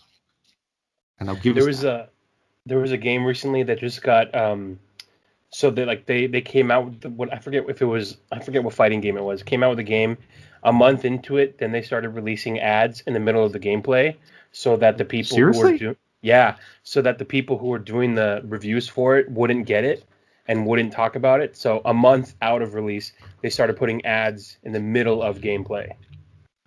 Wait, so reviewers wouldn't talk about it? Right. So how does that stop a reviewer talk? Because if I was a reviewer, I would very much want to talk about it. You just put an ad in the middle of my game experience. So the way they did it was, they released it, and so it was out for a month or so. So everyone who reviews the game plays it the first couple of weeks. And then after all the reviews come out, then you release the ads that were meant to be in there in the beginning. Oh, right. So they held back. Right. Is what you're saying. They had a fake product review before the real thing that they wanted to do hit, essentially. That sounds pretty stupid. I don't mind ads if it helps the game survive in a way, but not if it's in the middle of a fight. That would be stupid. Right. Yeah. Crazy stuff. I don't know. I mean, I've tried online stuff. You know, I like the constant updates, and you can have some ads in there, and I'll buy a little thing sometimes, but sometimes it's like that's not the way you should finance the entire thing, and I think they've gone overboard. So hopefully there's a backlash, and people just want some decent single-player games for a while, some immersive experiences. I don't mind like team player kind of stuff, but I don't want to have to be sociable just to play a game if I don't want to be. And I don't want to play with a guy named D's Nuts 69 because it kind of destroys. if you're in a war thing, D's Nuts, if you're listening. No, D's Nuts 69. Because it kind of destroys the immersion a little if you see there's D's Nuts 69 going. There's Fluffy Bunny 55. Yeah. It's like, just imagine if they did that in movies. You can be a cast member for one scene and just suddenly Photoshop a random guy's face on. It's like, wait, who are you? It's like, I paid money to be in this now. Yeah. It takes you out of it. So I like an immersive experience. What might be cooler, I don't know if it would be more or less immersive, but instead of having ads, if they could sort of organically, smoothly fit product placement into the worlds of games you are playing. Yeah, I mean, I think the last Kojima game did that. Death Stranding to a degree, I think. That did have a bizarre ad for his TV show on because my wife plays that one. She loves it, or did love it. There's like a bathroom shower thing in there, and there's just a giant ad for what's his name from The Walking Dead's TV show on it, which is very strange and kind of world breaking, but funny. Okay, but it has like monster drinks in there, I think, and a few things, but. I don't mind it to a degree. You got to try new things, but there's ways to be respectful and have an experience and a way to kill it. In the new Last of Us game, there's a Pearl Jam song that plays a large part of the narrative of the story, and there's a part in the game. It's the majority of the game is set in Seattle. So it's sort of fitting that it's a Pearl Jam song that, sort of plays a role in the story. That's but funny you should say that. Yeah. You know where I live, right? Yeah, that's I was thinking about that. Eddie apparently lives in my neighborhood, apparently. And the local the music store we were at one time, I think he walked by me and my wife. And my wife was very annoyed that she got asked to move, and not by him, by the person who was trying to treat him like royalty. It's like, don't you fucking... Yeah. So, but I only saw the back of his head. I instinctively knew that's Eddie. No one's treated like that except Eddie, and that's Eddie. It was kind of... I haven't played it. My wife played it, and she said it was really cool to see, I recognize this part of Seattle. This is... because we used to live downtown. But I have not played that game myself. Yeah, it's interesting. I wanted to hear the opinion of someone who lives there and how accurate it was. But there's a part where you can it's optional. You can go into this music store, and while you're in the music store, you can see a Pearl Jam poster on the wall. Huh. So that's a cool thing. And there's actually a part of the game where you push your wife out of the way. Because you think you saw Eddie Vedder. Someone else told me if you're lucky, you'll just see him shopping at the local supermarket one time. I'm like, man, Pearl Jam is one of my favorite bands too. So that would be cool.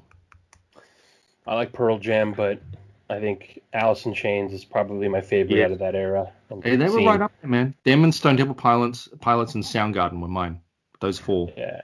So, and some of them are still alive, but not many. So I'm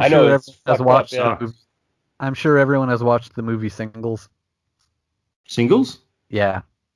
Rings a bell, but I don't remember it. 90s, young relationship movie set in Seattle, but a bunch of you'll see Chris Cornell pop up in just outside of an apartment building during a scene, and the movie's full of the characters going to Alice in Chains shows and stuff like that. See, the sad thing about that is with the tech boom in Seattle, it's really destroying Seattle in a way. in that there's so much development. Well, this is pre-pandemic at least. There was so much development going on that a lot of the old little sound studios that like people like Chris Cornell first recorded at, and like they did the music that became huge. You know, all of that history and stuff that's being demolished, and they're just putting up condos and offices and stuff like that. So that was in the news last year, I think it was. Well, before he died anyway, it was like, oh yeah, we're losing all this history. This is where those albums were recorded. And I was like, no, gone now. Well, in The Last of Us Part 2, Seattle is properly destroyed. It's a very post-apocalyptic version of it. You mean it's San Francisco? There you go. Everyone I know from San Francisco has moved out because it just got... I mean, unless you work for Google or whoever, it's just so expensive and it sucks. But yeah, I would like to see Well, we may be having a post-apocalyptic experience soon anyway. We'll find out. Well, it feels like we're living in it. Well, yeah, that's what I mean. But I don't know where you guys, but after the and this is not being political. This is just stating what happened, obviously. After the George Floyd, his name is George Floyd, right? I'm not butchering the name. Seattle did have literally right down. I didn't live there at the time. We'd moved like 6 months earlier, but like right around where we were living, there was real riots and vehicles on fire, and a guy had to grab an assault rifle off a. I'm going to call him. I'm not going to say that guy was a protester because you probably shouldn't pick up an assault rifle in a riot situation because that's not going to go well for anyone. But like there was high tension all the way around and fires burning everywhere. So we nearly got to the game.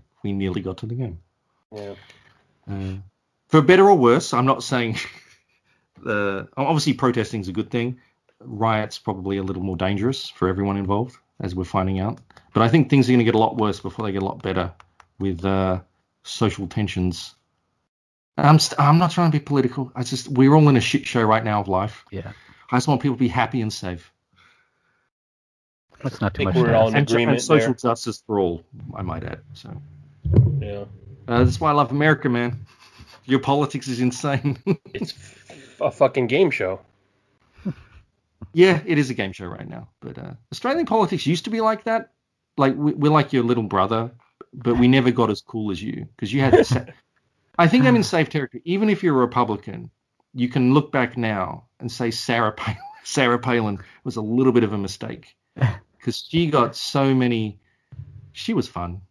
We just not even like that. That's not even like when you look back though. You're like, I feel like I would have welcomed her. Compared to, she's harmless. Yeah, but during the time of that, I don't think I was living in America at the time of that. But we were just looking on with our mouths open, going, "Is this serious? Is this?" But there was so much comedy gold came from her. Right. Now things are a little more serious, unfortunately. Wasn't that a good time? Wasn't it great when the worst that would come out of it was a really funny sketch? Yeah. That's the worst. But also the sketch could literally, because people, what was her name? They mistake her for the real Sarah Palin or what she said. That's when you know that good comedy hits, is because it says something that you wasn't necessarily really said, but may as well be because that's what they were getting at, sort of thing. Yeah, I can see Russia from my house. There you go. That's famous now. So, again, I'm not trying to pick a side, although I am obviously on one side much more than the other. But you can guess which side.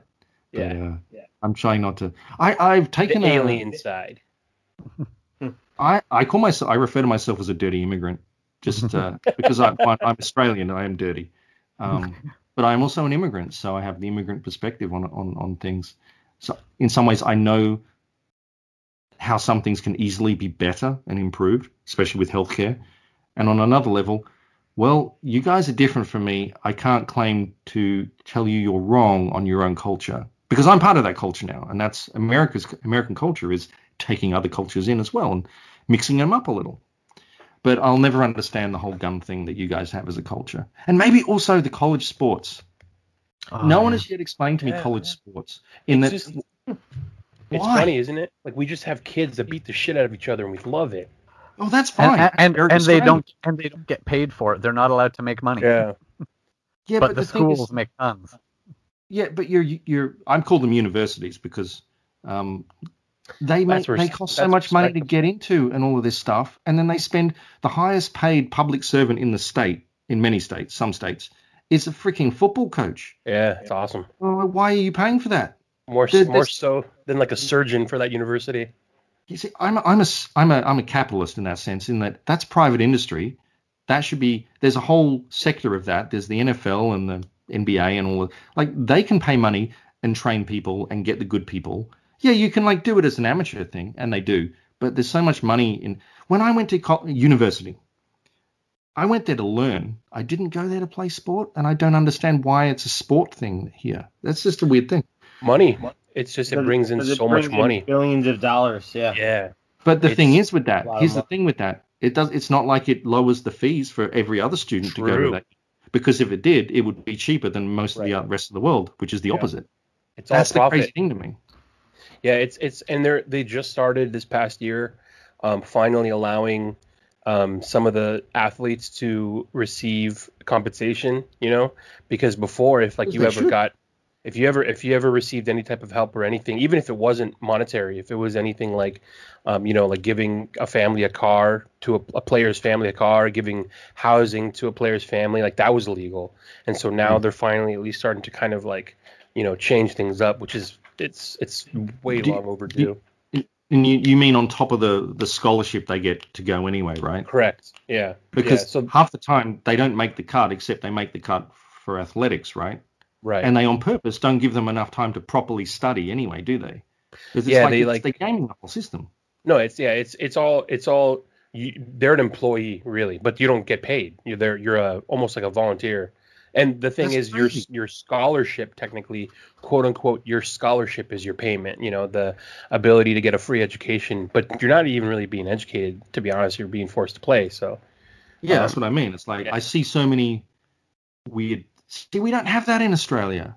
Well, I mean, we have teams and things, but they're very more amateur, and they're not like our culture of like, oh, well, we'll spend so much money on this. It's like, no, you have a hockey team, and yeah, you'll go and compete occasionally, but we don't pay for that. It's all amateur. That's how it is here in Canada too. We don't have the big college sports phenomenon.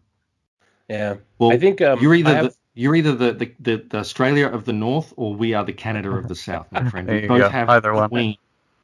I'm a Republican, and I don't mean an American Republican. I mean I don't like the Queen. I want the Queen gone. You guys have the Queen too. Well, to a degree, yeah. In that we're a member of the Commonwealth still.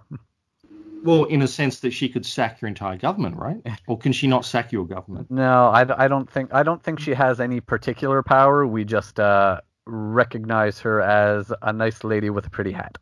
Yeah. But do you have? Forgive me for this quick segue. Do you have a governor general? I believe we have something like that. You have like Queen's representative in Canada. We have. I'm not sure if we still have that. That would make you a republic if you didn't. Like your head of state. Who is your head of state? As well, like we have our prime minister. That is not the head of state, my friend. Yeah, I don't know what the head of state is. We're getting a lot of education on this episode.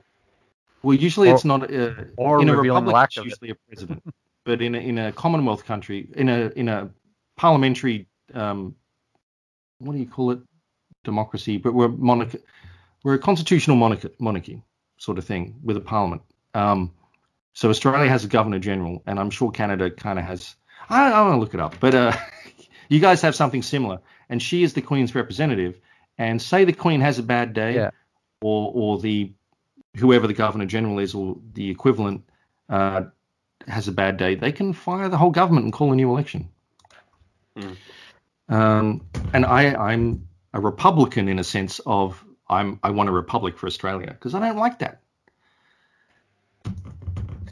Yeah. To answer your question about to answer your question about the gun thing for us, I've always kind of like because I'm not like as an American, I've never really cared about having a gun one way or the other. I've gone to gun ranges and stuff, but really it's all about like if you look back, it's just ingrained in the culture and history of our country. That hunting's big here. I know that. Yeah, but I think just in general, like violence in general is such a it's rewarded and it's revered, because through violence and force we kind of get where we are and we get what we want. And it's always been through our history, it's been how we get by through violence. And so you look at our sports are extremely violent. The most popular sports that we have, especially like the combat sports, the one-on-one, like the UFC and the boxing, like the ones that bring in the most money, those are the most violent sports that we have, and it's the most popular. And so it's kind of like, it's sadly in our DNA, and it's perpetuated by, I don't know about you guys in Australia, and I don't know about Canada, but in the US, this is such a fucking nerd rant. In the US, we only allow 6 weeks of paid leave for a mother who's given birth. Anything after that, you got to figure out how to do it with your health insurance or with your work. But 6 weeks, you give birth to a kid and you can only take care of him at home for 6 weeks. And there's fucking multiple studies over generations that say that from the age of 0 to 4, that's the most important time for a child to bond and learn about, the world and to kind of create their sense of self and to create the sense of basically sense of security. And if you don't have a bond with a parent at that time from 0 to 4, your whole sense of the world is now influenced by however you are raised at that time. So we have 6 weeks where you can bond with a child, and who knows what happens after that, where you're sending your kid. So, we have, number one, a society that is built upon violence and that rewards violence. And then number two, you got a society who isn't staying home and raising their kids correctly. And so you kind of combine that with a lot of other shit that we got going on. And that's how you get us. So it's complicated, and it's going to take a lot to fix us. I know, because a lot of people say like, oh, you just got to take the guns away. And I would love. No one will ever take the guns away. It's in the Constitution. Even if they did, like, let's just say we lived in a world where they did take all of our guns away. We're so fucking violent as a people that we would find a way to kill each other, So with spoons if you had to. I think as a dirty foreigner, I will say, I don't know if this is the same in Canada, but you tell me. But when I first learned you could go into a department store like Walmart, we have Target in Australia, or we did, I think. It's like you can buy clothes, you buy everything except fresh food, so whatever you call that store. But it's not a fancy department store like Nordstrom or something. But you can go into them and buy guns and ammo. That just blew my mind. It's like, wait, I would pop into the Walmart and buy 1,000 rounds. I think here you can buy guns. I don't know if you can buy ammo in all of them. Yeah, guns are not illegal in Australia. It's just you have to have a really good reason to have one, and there are plenty of really good reasons to have one. And I know it's in the Constitution in America, so you'll never truly get rid of it. Not that I actually want that, because people should have the right to certain things in certain situations. But I know there were certain court cases in the Supreme Court, at least from the 80s onwards, sort of thing, that slowly said everyone should have certain rights to certain things, which really opened the floodgates for a lot of stuff. But it's very complicated. I have friends with firearms. I live in a state where they have signs at the bar saying, "Please leave your firearm outside of this area of the bar," because drinking and shooting at the same time probably bad. But I don't know, man. And I don't pretend to preach a lot of stuff, except that I do dislike the NRA because this is my one real political thing. The NRA are evil on one count alone. When I was in my college years in Australia, we had at the time the biggest gun massacre in I guess in history, in the Western world at least, in Port Arthur. And so, I was already trying to do American stuff, so I obviously I read the news, and the NRA came out and said all these lies about Australia, about how we reacted to dealing with the problem of this crazy guy. He had issues getting a gun and doing what he did, because he shouldn't have been able to do that. And so we even had a conservative government at the time to do this whole thing, which actually helped, and we haven't had a gun massacre since, certainly not on that level. We've had small incidents. But, they made up all these lies. I'm like, that's how I know you're a piece of shit. Yeah. But because they're interested in their agenda more than a solution. So they're so powerful here that we can't do any longitudinal studies on gun violence in our country because of their influence over our legislation. So we can't figure out like any correlations between gun violence and mental health, gun violence and whatever, because the NRA literally is so powerful they don't allow it through our laws. It's fucking insane. Well, not through your laws. I would say more through your politicians. There you go. Through those who influence the laws. Yeah. Yeah. The things that happen in America would be considered complete bribery in Australia, but they're considered normal practice in America. Right. It's like, yeah. But we're getting worse. But man, the level of lobbying, bribery, kind of wink, wink, nudge, nudge is crazy. And that's not even a political statement. That's just a damn everyone. Yeah, it's funny because say what you want about John McCain, the Republican. Say what you want about him as whatever, but he was one of the last guys who really tried to fight for reforming yes, he did. Finance laws. Yep. Because he understood that there is just way too much money in politics, and there's just way too much influence in how an individual who goes into politics can be swayed by money. Yep. And what's his fucking name? Mitch McConnell, that piece of shit. That guy is super evil. That guy made it dance around. He was able to dance around and say there shouldn't be any limit to what someone can give you as a it's a fucking bribe. It's a bribe. I can't remember. You're bringing out the inner liberal in me. I'm sorry. No, that's fine. I don't mean to make this all about politics.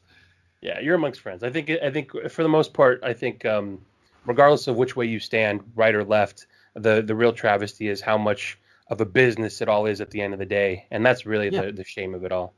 And there's heavy vested interest in keeping things the way they are. Yeah. And, I mean, they're funding as many Democrats as Republicans. They like having it both ways. So when we finally come to push back again, going, okay, we got different people in now, we can change some stuff. It's still going to be really hard because money talks. The Democrats love, because the thing that the Democrats have been able to do is, the Republicans have been the party of business for so many generations, and they're good at it and they know where to get it from. The Dems have been kind of like following up and trying to catch up. But one of the grossest things is how much the big pharmaceutical companies have sway over us now, and how many politicians the big pharmaceutical companies are influenced by. And like no studies on certain effects of drugs on, over time and all this stuff. And it's just really crazy and sad. It's just like, man, speaking as an Australian who comes from a socialist healthcare system, I know what. Yeah, you guys are insane. Not you personally, but that too. Every other country in the only real difference between American healthcare or American drugs and the rest of the world drugs, literally the rest of the world, not just the Western smart countries. Americans are the only people in the world that pay retail prices for drugs. Everyone else pays a wholesale price because everyone else's government goes to that drug company and says, we'll buy 1 million doses of this. What kind of discount are you going to give us? And in America, even through an insurer, it's bullshit because your insurers are state by state. There's a law that says they can't operate nationally, basically, right? So each one is its own individual company in a state, and they can only make small deals based on a small population for only their members within one state. So they'll never have the buying power. Only the government has the true buying power like that. And that's getting boring and dry, but there's ways to do things that make it easy for people to live.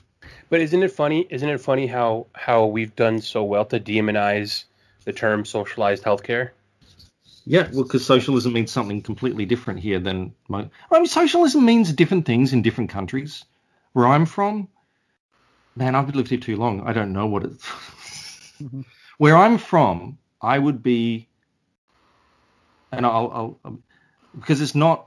Because I'm also pragmatic and practical in what I would choose to do. But where I'm from, Bernie Sanders would be a moderate, normal politician. He would be a moderately, slightly left of centre politician. He's only arguing for most of the things that Australia already has, and is currently in the process of getting rid of slightly because we're on a centre-right party sort of right now.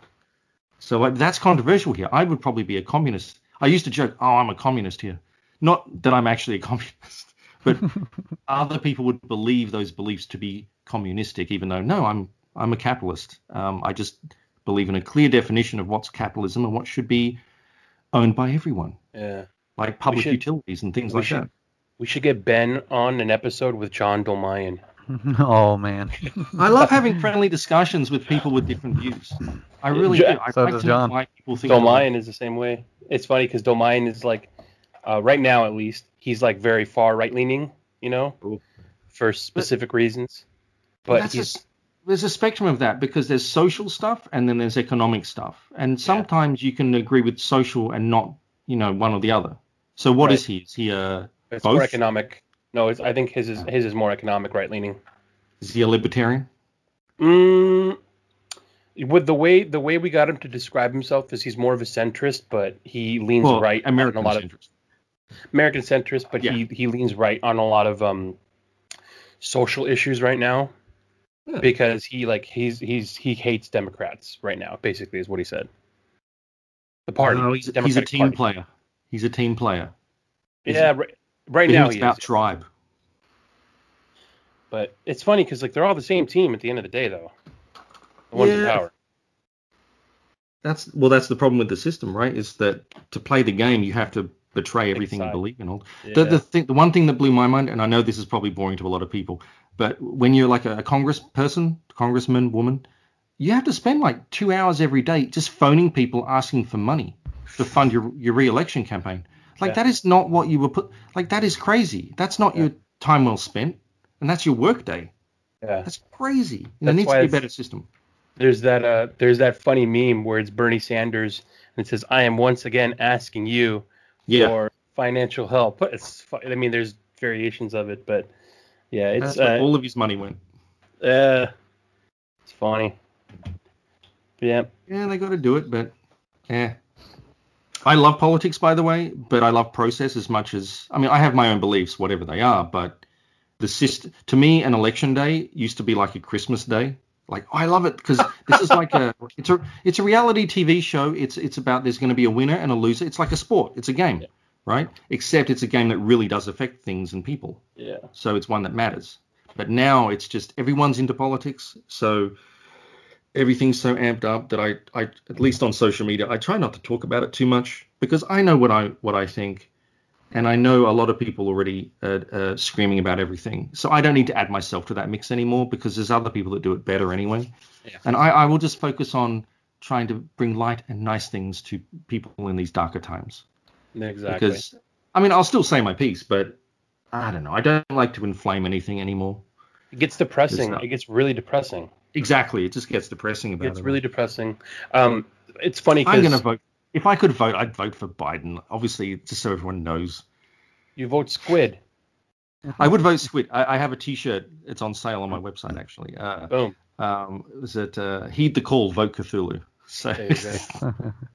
Yeah, it's funny because my most recent issue and concern, and which makes me realize that both sides are kind of full of shit, is the reality of what's happening with the unidentified aerial phenomenon and how they're just kind of slowly starting to little by little tell us, oh yeah, aliens are out there. Oh yeah, aliens are real. Oh yeah, we have some technology.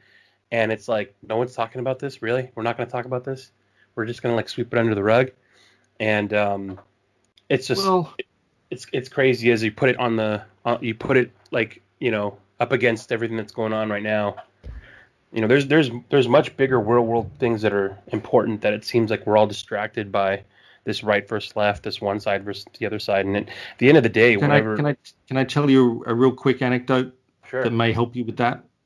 And I'm not surprised anyway. Obviously, I read the news. I love UFO stuff. I love horror stuff. I love serial killer murders. I love everything like that, right? My ex-wife, I think it was her uncle. She told me once that he told her, because he used to be in the Air Force, and he had occasion to visit certain areas, shall we say, a certain hangar. And shit. No. He did say, there's things in there you wouldn't believe, but that was all that he was able to say. So it's like, I believe that. I know there's tech a generation ahead of anything we've got anyway, even if it's aliens. But I believe. I believe there's aliens. When I say aliens, I mean other entities.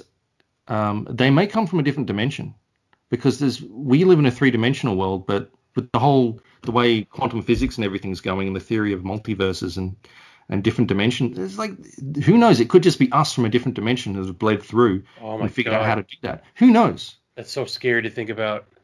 Well, that's what some people think the Mandela effect comes from, is that people who are in the minority that remember an event, or whatever the example is, remember it to be different than what the majority do. The theory is that they slipped over from another universe where that was the case. Yeah. Quick thing. Do you believe the universe is infinite? Yes. Well, for me, yeah. Infinity is big, right? Infinity means we actually repeat. If you go far enough, there's another you. And there's more than another you. There's an infinite number of you.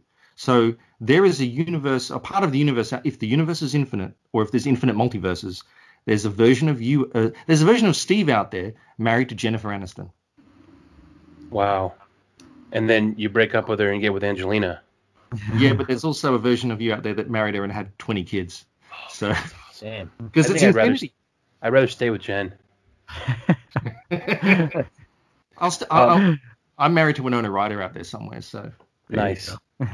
My wife knows, it's fine. Speaking of Hangar 18, didn't you do something for a Megadeth book like last year or the year before?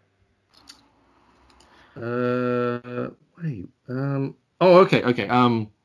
What did I do? I did a short story. For it was Megadeth's thing for heavy metal. Mustaine. Yeah. I got to sit next to him, and there was like 11 creative people and him in the middle. And for some reason, I got to sit next to him. Right next to him. I'm vaguely familiar with Megadeth. I'm more of a grunge guy myself, obviously, but my wife's huge into heavy metal, so she was freaking out. But he did nothing but talk to me the whole time, and there was other fans. There were huge fans of Dave around us. But he talked to me mostly, and I felt so bad because all he would do is tell me dirty Michael Jackson jokes. It was great. But I think it's because I had an accent. He thought, oh, he's interesting. So he just, it was great. But I'm like, dude, these other people love you, and like, I know who you are, but like, talk to them. That might have been part of why he wanted to talk to you, because you weren't a fanboy. Maybe. Yeah, I remember it was so odd because it was at the heavy metal booth, and I was trying to get, like, they had like the book was part of like this box set for a record.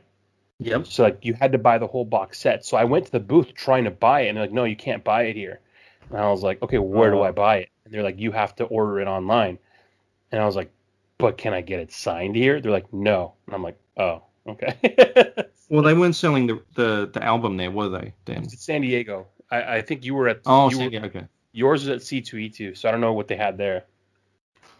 The record thing just sounds probably more complicated because it probably had to have label involvement somehow. Yeah, I think with you wherever you were, I think they were selling it separately, but you had to get it as like the box set where I was at. So. Oh, okay. I only remember signing a book. There was no thing to go with it. But... Yeah. So I think that's what it was. You guys had the book. Yeah, Tim Seeley was right next to you. You're probably right. I don't remember. I only remember the other side. I did an album cover for Fear Factory once too. Oh shit! No way. Yeah, that was a weird story because Burton contacted me. I think Burton's the singer, right? Yeah, Burton C. Bell. Yeah. The thing I learned the hard way is with musicians is if you're going to work with musicians, make sure their management's involved. Make sure the label or like the business side of it. Yeah. Because it was great. He asked me to do some stuff. I'm like, oh, I know Fear Factory. That's cool. So I did an image based on what he kind of wanted, his ideas. And then he said, oh, I love it, great. And then he said, oh, I showed the other guys. They're not really keen on it. Can we change this and this and this? I'm like, wait. You should talk to them first. Mm-hmm. And he ended up paying me for the cover himself, which I don't think is how it normally works when you have when you're a big band, you have structures and managers and stuff. And they did use the cover, but what they did was they completely inverted it. So it's literally a negative image of what I did. Oh, wow. It's kind of like two FFs, an FF put into a weird skull type thing. Yeah. It's weird. But you remember what album it was? No. Yeah, that band. Weird, man. That band is. It's no surprise you describe it. That band is a mess right now. Like as far as they're suing the shit out of each other, both sides. Oh really? This was years ago. So probably right after that. Because if he was in the band, I don't even remember if their guitarist Dino was in the band at the time. But they sued each other once before. Then they got over it, got back together, and then now again they're like suing the shit out of each other again. So damn. Yeah. That sucks. But I mean, it's like comic book artists with less suing involved. But we're all crazy, creative people, right? Yeah. And then you mix business in with that, and there's going to be interesting things because we're all eccentric. Eccentric is what you call crazy people with money, right? So if you've got a bit of money, you don't have to be just crazy on the street ranting. You get to be eccentric and sue the other people and all that sort of stuff. Only green M&Ms. But I have a history with some music stuff like that. I also did I can't remember the name of the band, but I did a one-shot whole comic that I don't think it saw print, but it ended up being for the guy that actually ended up co-owning heavy metal, but he no longer does. But that was, so I did a comic set in hell to do with a band, and then I've also done, I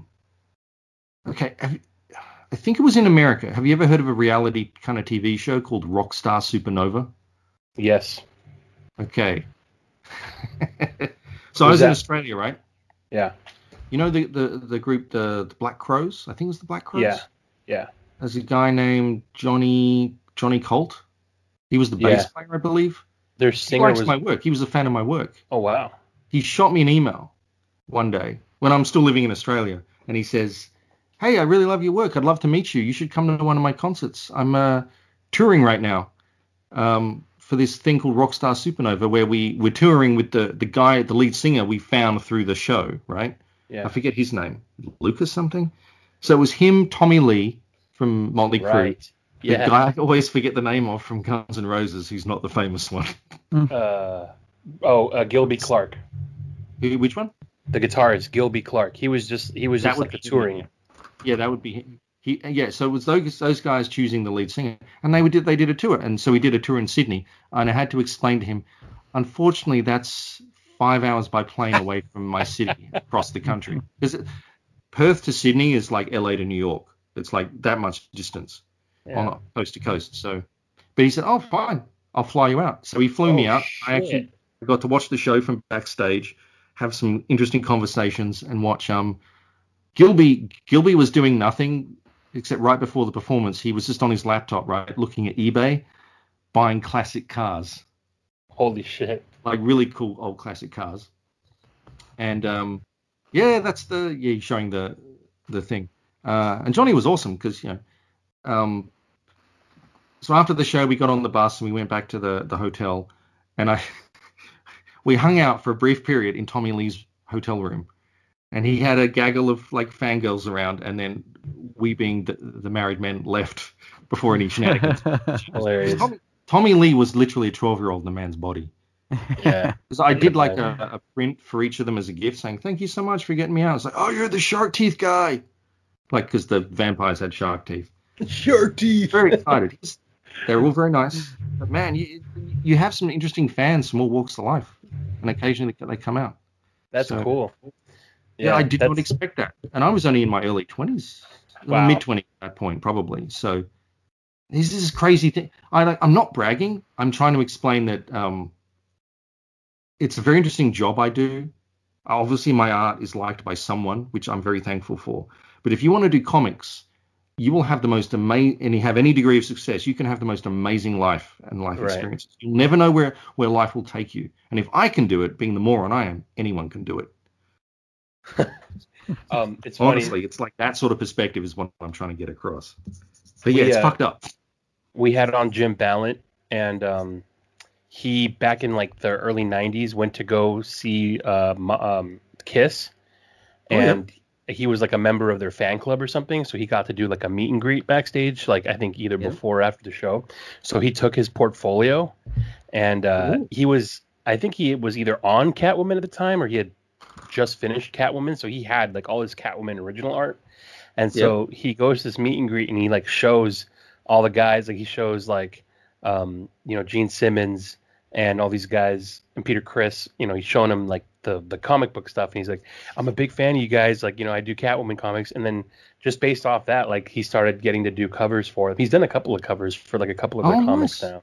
Yeah, but I was gonna say it's weird to take your portfolio to a rock backstage. I think he had a mission. You know what I mean? Yeah. But the other thing is, Gene Simmons, love him or hate him, and I mostly hate him.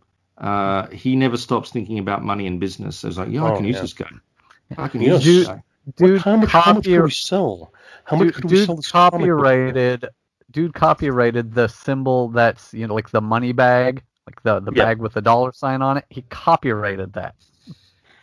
That's insane. Just so you know, my wife used to work at a Vets in LA and in the Hollywood area, and his delightful family would come in, and anything you think about them that's negative is pretty much true based on her experience with them in real life. So yeah, it's not. It's a shame because he could have a lot of fun in life, but not being a dick. Oh, he's a known fucking asshole. Hey, I know. I'm just letting you know it extends to the rest of their family. Gene Simmons, if you're listening, fuck you. You're an asshole.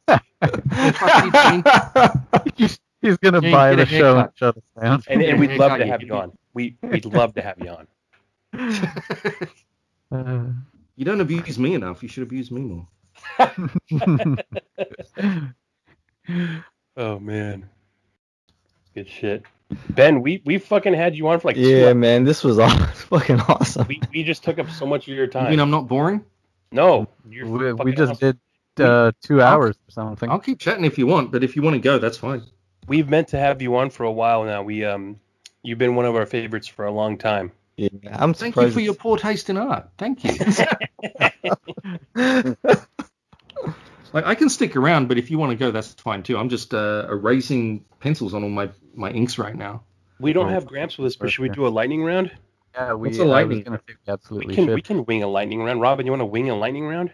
Yeah, we can wing it. The lightning round is where we ask all the dumb questions, but I like dumb questions. Yeah, they're fun, but we do a thing where we pepper in questions from previous guests. Creepiest guests? The creepiest as well. The previous creepiest. Oh, previous. Guest. I thought you meant creepiest. I'm like, well, I hope I'm up there. Who is the previous creepiest guest? I haven't said I'm into kitty fiddling or anything, but I would say Chip Zdarsky was probably our previous guest. Maybe. Oh, he's witty as fuck. No, he's false. I take it back. You know who was our creepiest guest? Joey Lawrence. Oh yeah, maybe he's up there. Wait, the Blossom Joey Lawrence? Yeah, yeah, we had him on the show. Oh, quickly for my Canadian friend. You grew up with Degrassi Junior High and stuff, right? Yeah, we watched that shit in school. Okay, we got for any American that doesn't know, it's like a coming of age high school kind of. Actually, before high school as well. Drake. Australians got it too. It's Canadian made. I got to meet Jerry Jeremiah at a con and lost my mind because I got to meet Jerry Jeremiah. Yeah. He's like an agent now for other actors. So. Huh. Yeah, Charles, what you're talking about dropping Drake there, that's Degrassi the new generation. What we're talking about is the OG stuff from like back in the 80s. Yeah. So Degrassi, to explain to Americans, you guys had like Saved by the Bell and stuff where where they tried to deal with issues that teenagers would deal with, like drug addiction. What they did was Jesse Spano was hooked on caffeine pills. Degrassi was actually hardcore. Like they dealt with actual shit. So it was sort of an unadulterated version of that. And yeah, it was really twisted that they had us watching that in school. Yeah, but that's how you learn things, and that was why it was so good. As a kid, man, I learned a lot from TV. Yeah. And then they made Charles is gonna love this that I'm dropping this. They made novelizations of it, and we had the novelizations in class too. Nice. But the American one was better. Do you know why? Because the chick from Saved by the Bell went on to do Showgirls, Nothing. Yes, Unless you tell me did. differently, none of that happened from Degrassi Junior High. Elizabeth We never got to Brick. see them and blossom into puberty for us. No, that's Or, true. Like, yeah, But I never got to see anyone naked. I think her future as a stripper stemmed from her prior addictions to caffeine pills. Yeah, that'll get you every time. Gateway drug. Sorry to segue. I do that a lot. Oh, that's all we do here. But The thing about Canada and Australia have a lot of shared cultural things that we all grew up with or share with in a lot of ways. So, sorry, I'm monopolizing. No, you're fine. This is all we do is we go on tangents. But you want to start up the lightning round, Charles? Yeah. Yes. So, Chicago deep dish pizza or New York style pizza? Deep dish. Whoa. Oh, that outlier, dark horse. Yeah, but I can say that because I've lived in both cities. And one is like eating a brick, the other is like eating grease. So, I don't know. I'll choose the brick. There's just more to it. I like both, but preference-wise, yeah, I'll go the brick. I think he's a man of quantity. I like it. Hey, regular peanut M&Ms or regular? Regular. Oh. All right, an aristocrat. Am I meant to explain why for each thing, or just you just go? No, it's fine. Yeah. No reason. Just okay. So it's just. Oh yeah. I had no. It's like yeah. Yeah. There's a thing where people ask like, why do you do what you do? I'm like, I don't know. Why do you like your favorite food? It's like you just do. Right. So That it's is like true. I like regular M&Ms. Sorry. In-N-Out or Shake Shack? Shake Shack, absolutely. They have way better fries. Booga. Tom. I acknowledge all the I trends. acknowledge In-N-Out are good, but Gonna have to hang up on you now, Ben. Sorry. I like In-N-Out, but Shake Shack I would make a point because here's the thing. Shake Shack do malts. Oh. Like, the shakes yeah. with the malt in it. Yeah, have That's peanut what I butter go one. Oh my god, peanut butter one's so good. I think they discontinued it over here, but a lot of things got discontinued since COVID. If you could have dinner, In-N-Out want to serve me, then I will appreciate them more. So get on it. Sorry, I interrupted. I'm waiting for both places to start doing the roller girl Car hop. car hop. That's what they need to start doing in this COVID world. That'd be pretty cool. That sounds so American because I've never heard of that. Did you see the movie The Founder by any In chance? Australia, we never did that.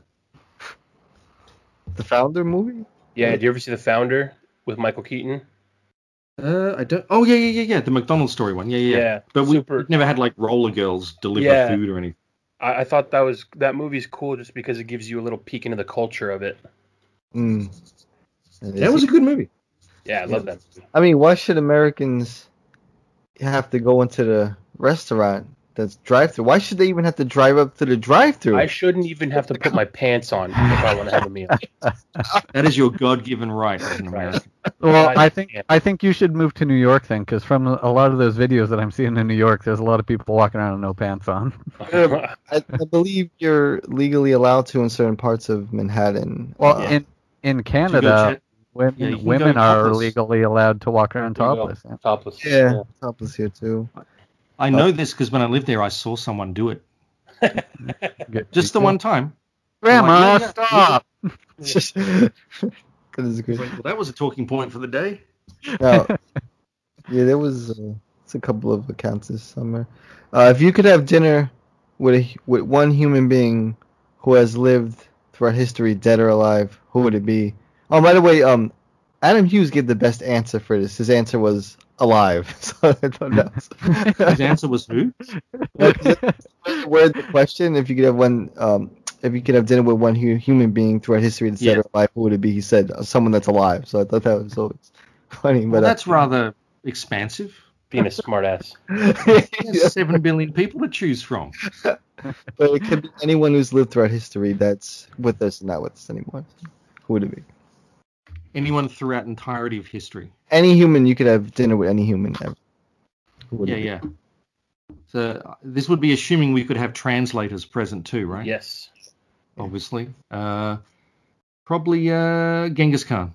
Nice. Because he'd bring at least 20 of his lovely wives. There you go. Jeez, and his 8 billion from his harem. That guy's got 20. Is it 2 million or 20 million descendants right now? So he did well. And he literally shaped the world. Genghis Khan. I'm a huge Mongol fan, so. If you could have one superpower, what would it be?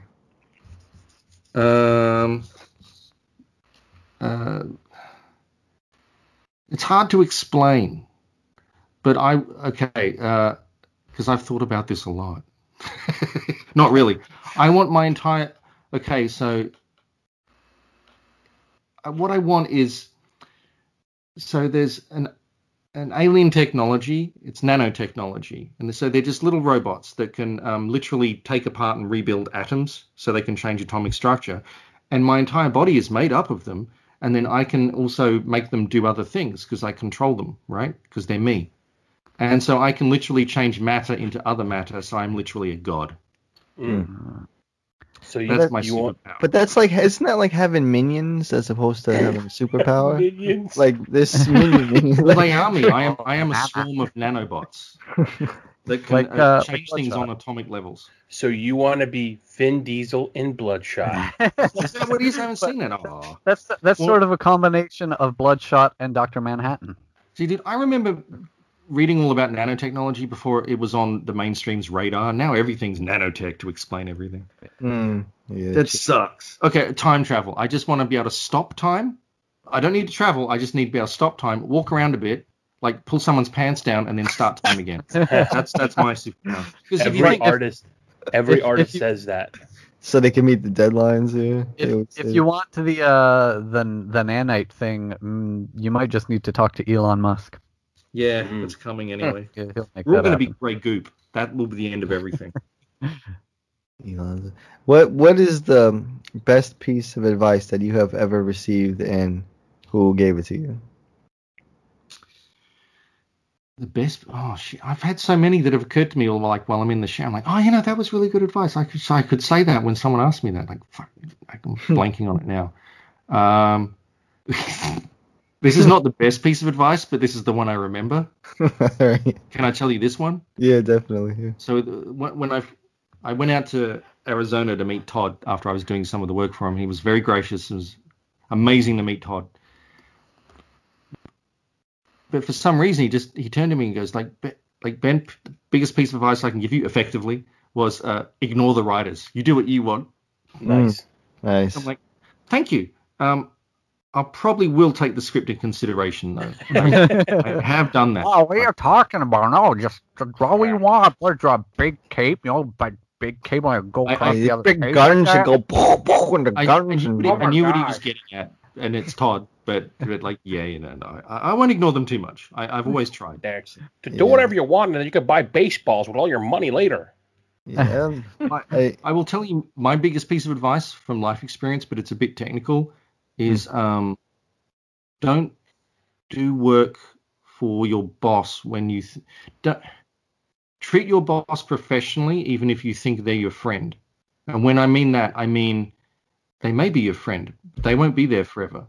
So don't have your friendship bear in any contract, because at the end of the day, they will be gone, and the company, because companies never die, but your contract will also still be there. So the next person in that role may not be your friend, and you did a deal with someone who was your friend, but you weren't. You were doing a deal with a company. So that's something to factor into when you go forward. So it goes for any business thing, really. That sounds like that may have come from experience. Oh yeah. I was doing, especially for IDW, I was doing like happy, nice things for I knew the guys that formed the damn thing. I helped do one of their first comics, but they've all since gone now. So now it's owned by other people, and I have no real relationship with them, but yet a contract remains. And like when you sign a contract with someone who's your friend, you didn't necessarily agree to this other entity coming in and suddenly being, oh, we own that now. So it's like you've got to really think longer term sometimes. know your rights, or yeah. But it's different when it's work for hire, because you already know. Okay, Marvel's Marvel. Whoever's in charge, that's going to change. But it's different when it's a beginning company that then gets success and then obviously becomes huge. So I don't know, but that goes in any business with anything. Although obviously in the creative industries, it's very good too. So the best deal is always owning a part of something you create. That is a blanket good deal. Seriously. And we need a question from you for our next guest to continue the daisy chain, right, Robin? Is that how we? Yeah, we'll do that for Am sure. I allowed to know who the next guest is, or is this just to anyone? The next, I don't know if you know him or not, but our next recording will be with Jason Fabok. I know that name, but I don't know him. He's an artist, right? That's an artist. Yeah, he's just doing Three Jokers with Jeff Johns right now. Oh, that's why I know that name. Oh, he's got awesome work. Oh, I have to do a nice question then, because I was going to ask. Well, he is a Canadian, so. I was going to ask, because the fake question I could ask was, okay, what was the last thing you had up your butt? Be honest. We're going to ask him. That's awesome. The comic shop that tried to that's a screw stupid him over. question. Yeah. That's wrong. That's not my respectful question. Well, we're gonna save that question for the next time Sean Murphy's on, and we'll ask him that one. Sean Gordon Murphy? Yeah. Oh, please do, and tell him. He'll happily. It wasn't meant for him, but I'd love to know his answer. No, that's just mean. That's just mean. You say who the question came from? Oh yeah. Yeah. We'll fill it in. Maybe better than asking Sean. I'll ask his wife. Well, if you ever get Tom Taylor on, who's written some Batman stuff, obviously, you can ask him that. He'll understand. Tom actually did. Tom never does podcasts because, he's obviously one of the busiest guys in comics. I think he's probably the only person who writes top tier titles for both DC and Marvel at the same time. And dude just doesn't really have time or need to do podcasts. But I do have a verbal agreement from him that if he ever does a podcast, it will be ours. Oh, good. Yeah, I know Tom. He's a good guy. So, yeah. And he would appreciate the humor in that. He probably would have to keep very family friendly though. So, I don't know. I hate generic questions. Oh, here's the question then. Where does he get his ideas from? So nice. That's a bastard question. That is such a nice lob. Actually, we should throw some random fun ones at Ben. I think he'll like. I was going to leave the one that was last left by both Sean Murphy and Blake Northcott was a cartoon character you had a crush on as a kid. It has to be cartoon, so it can't be Joey Jeremiah from Degrassi. No. The one I remember, I was very young, but do you remember there was the chick from G-Force? She was pretty hot. I think I had a crush on her. Remember G-Force? They called it something else here. I don't know. I'm Australian, so it was called G-Force. It was where they were kind of dressed as birds, the anime kind of thing. But do you remember Inspector Gadget? Yeah. With Penny and Brian? Yeah. Yeah, I had a small crush on Penny, not Brian the dog. was Brian or Brain? It was Brian's Family Guy dog. Oh yeah. Yeah, Brian's Family Guy dog.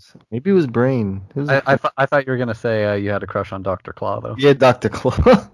Oh, good gadget. That guy was awesome, but no, nothing sexual with him. Okay. Not even that gravelly voice. Okay, I think it was it Adam Hughes who asked, all right, if you eat ice cream, do you pee it out or poop it out? It's liquid. I think that was. Which one was the dog poop one? Which was actually that was Brad Walker. Brad Walker. That was a good one. What was the question again? That had everyone go. If you pick up dog poop in your hand, and if it's hot, is the dog poop touching your hand? If you're using a plastic bag. No, that's just heat transference. In the sense of like, well, if you're hot, are you touching the sun? Technically, no. Technically, yes. But his reason for it was that after he took his dog out, like when he took his dog out, he would pick up with his left hand because he would be drawing with his right hand after. Mm.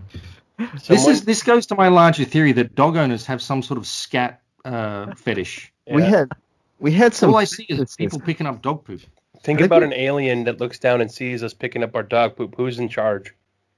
Yeah, I think we had a physicist DM us after listen to the episode, or somebody like in the field. I don't think it was a physicist. It was just somebody with a lot of time on their hands that gave us a very specific answer. What was it, like the vibrating molecules that a poop generates heat that goes? It's the molecules vibrate that cause heat, and that's what you feel in your hand. So it's not actually touching your hand. It's just the vibration. Sure, if you want to take all the humor fucking out. nerd. You fucking nerd. That I love you so much for emailing us. Yeah, I love you for getting into string theory. Oh, look at that. Oh, we got this is advertising. Wormwood. Oh, that's the nice. First issue of Wormwood. It's a special Patreon printing, only available on Patreon. So. Beautiful. I probably will never release it publicly, so it'll just stay as a special Patreon edition. Is there any way that Patreons who are jumping on right now can get some of the back issues? Oh yeah, I have everything available still on. I have a special private store just for Patreon people. Perfect. So once if you're a patron or a previous patron, you get to go to the store, and I put some things up. If I don't put things in that store, I give patrons a special discount coupon thing for the public store. But I like to keep things for them. How fast do the pieces that you work on go, like the original art, that maybe don't tie into the books? Like, sometimes the ones you just do for fun. Well, I put my first batch of Alien prints art up like 2 weeks ago, I think. And I think half of them are sold within like a week. Okay, so there's still chance. So if you want to get on some awesome Alien Xenomorph stuff that is on the store right now for his Patreons, you would sign up right now with Ben Templesmith's Patreon, because that is some good shit. Everything you do is... I'm nearly through with the second batch, too. So very cool. Just to touch back to your cartoon crush answer, I did a quick Google search on GeForce, and all I'm seeing are cartoon hamsters. So I don't know what that's. Explain yourself. Okay, so in Australia, it was called GeForce. I'm gonna stick with the hamster. Yeah, that's what Triforce. It was called Triforce. Oh, okay. Was it called Triforce or GeForce? Why do I call it GeForce? Triforce. Let's see. Triforce makes more sense, right? Probably. Because the thing, especially with America, but also we got a lot of the Japanese stuff. Well, we got a lot of foreign stuff in general, but they changed the names of things. So we got that Ulysses 31, which is this amazing French manga kind of anime thing. That only did one season. That was cool. But we also had this show called, I don't know if you got it in Canada, but you didn't in America. But it's not racist. It's literally... It's an the English best sentence to begin with. It's not racist. No, it's not. It's very strange and eclectic. So there's an old Buddhist story. It's called, what's it called? The Something Journey. So it's a Chinese story about a Buddhist monk traveling to India, and it was made in... No, it's a Korean... Either way, it was made by the Japanese, and it was dubbed into English, and it was called Monkey Magic. And it was sort of like Power Rangers before Power Rangers. And it was... so it's like this monkey god, a fish god, and a pig god, and a Buddhist monk named Tripitaka on a pilgrimage fighting demons. And so it was like... But it was like Power Rangers. But it was way before Power Rangers. That shit is... Anyone who's Anglo, who's ever seen that is a cultural touchstone. But it was before the Power Ranger generation, but when Power Rangers got big. I guess they didn't get in Canada. Sorry. Maybe not. Well, maybe we did. And I did have a crush. Here's the thing. I had a crush on the Buddhist monk because it was played by a very attractive Japanese lady. And I think that's why I like bald ladies. I think bald ladies are cool. I think they can be very attractive. But the thing is, I looked her up when I was in my 20s. Oh, this internet thing, I can look them up now. I was like, oh, she died of cancer when she was really young. That sucks. Ouch.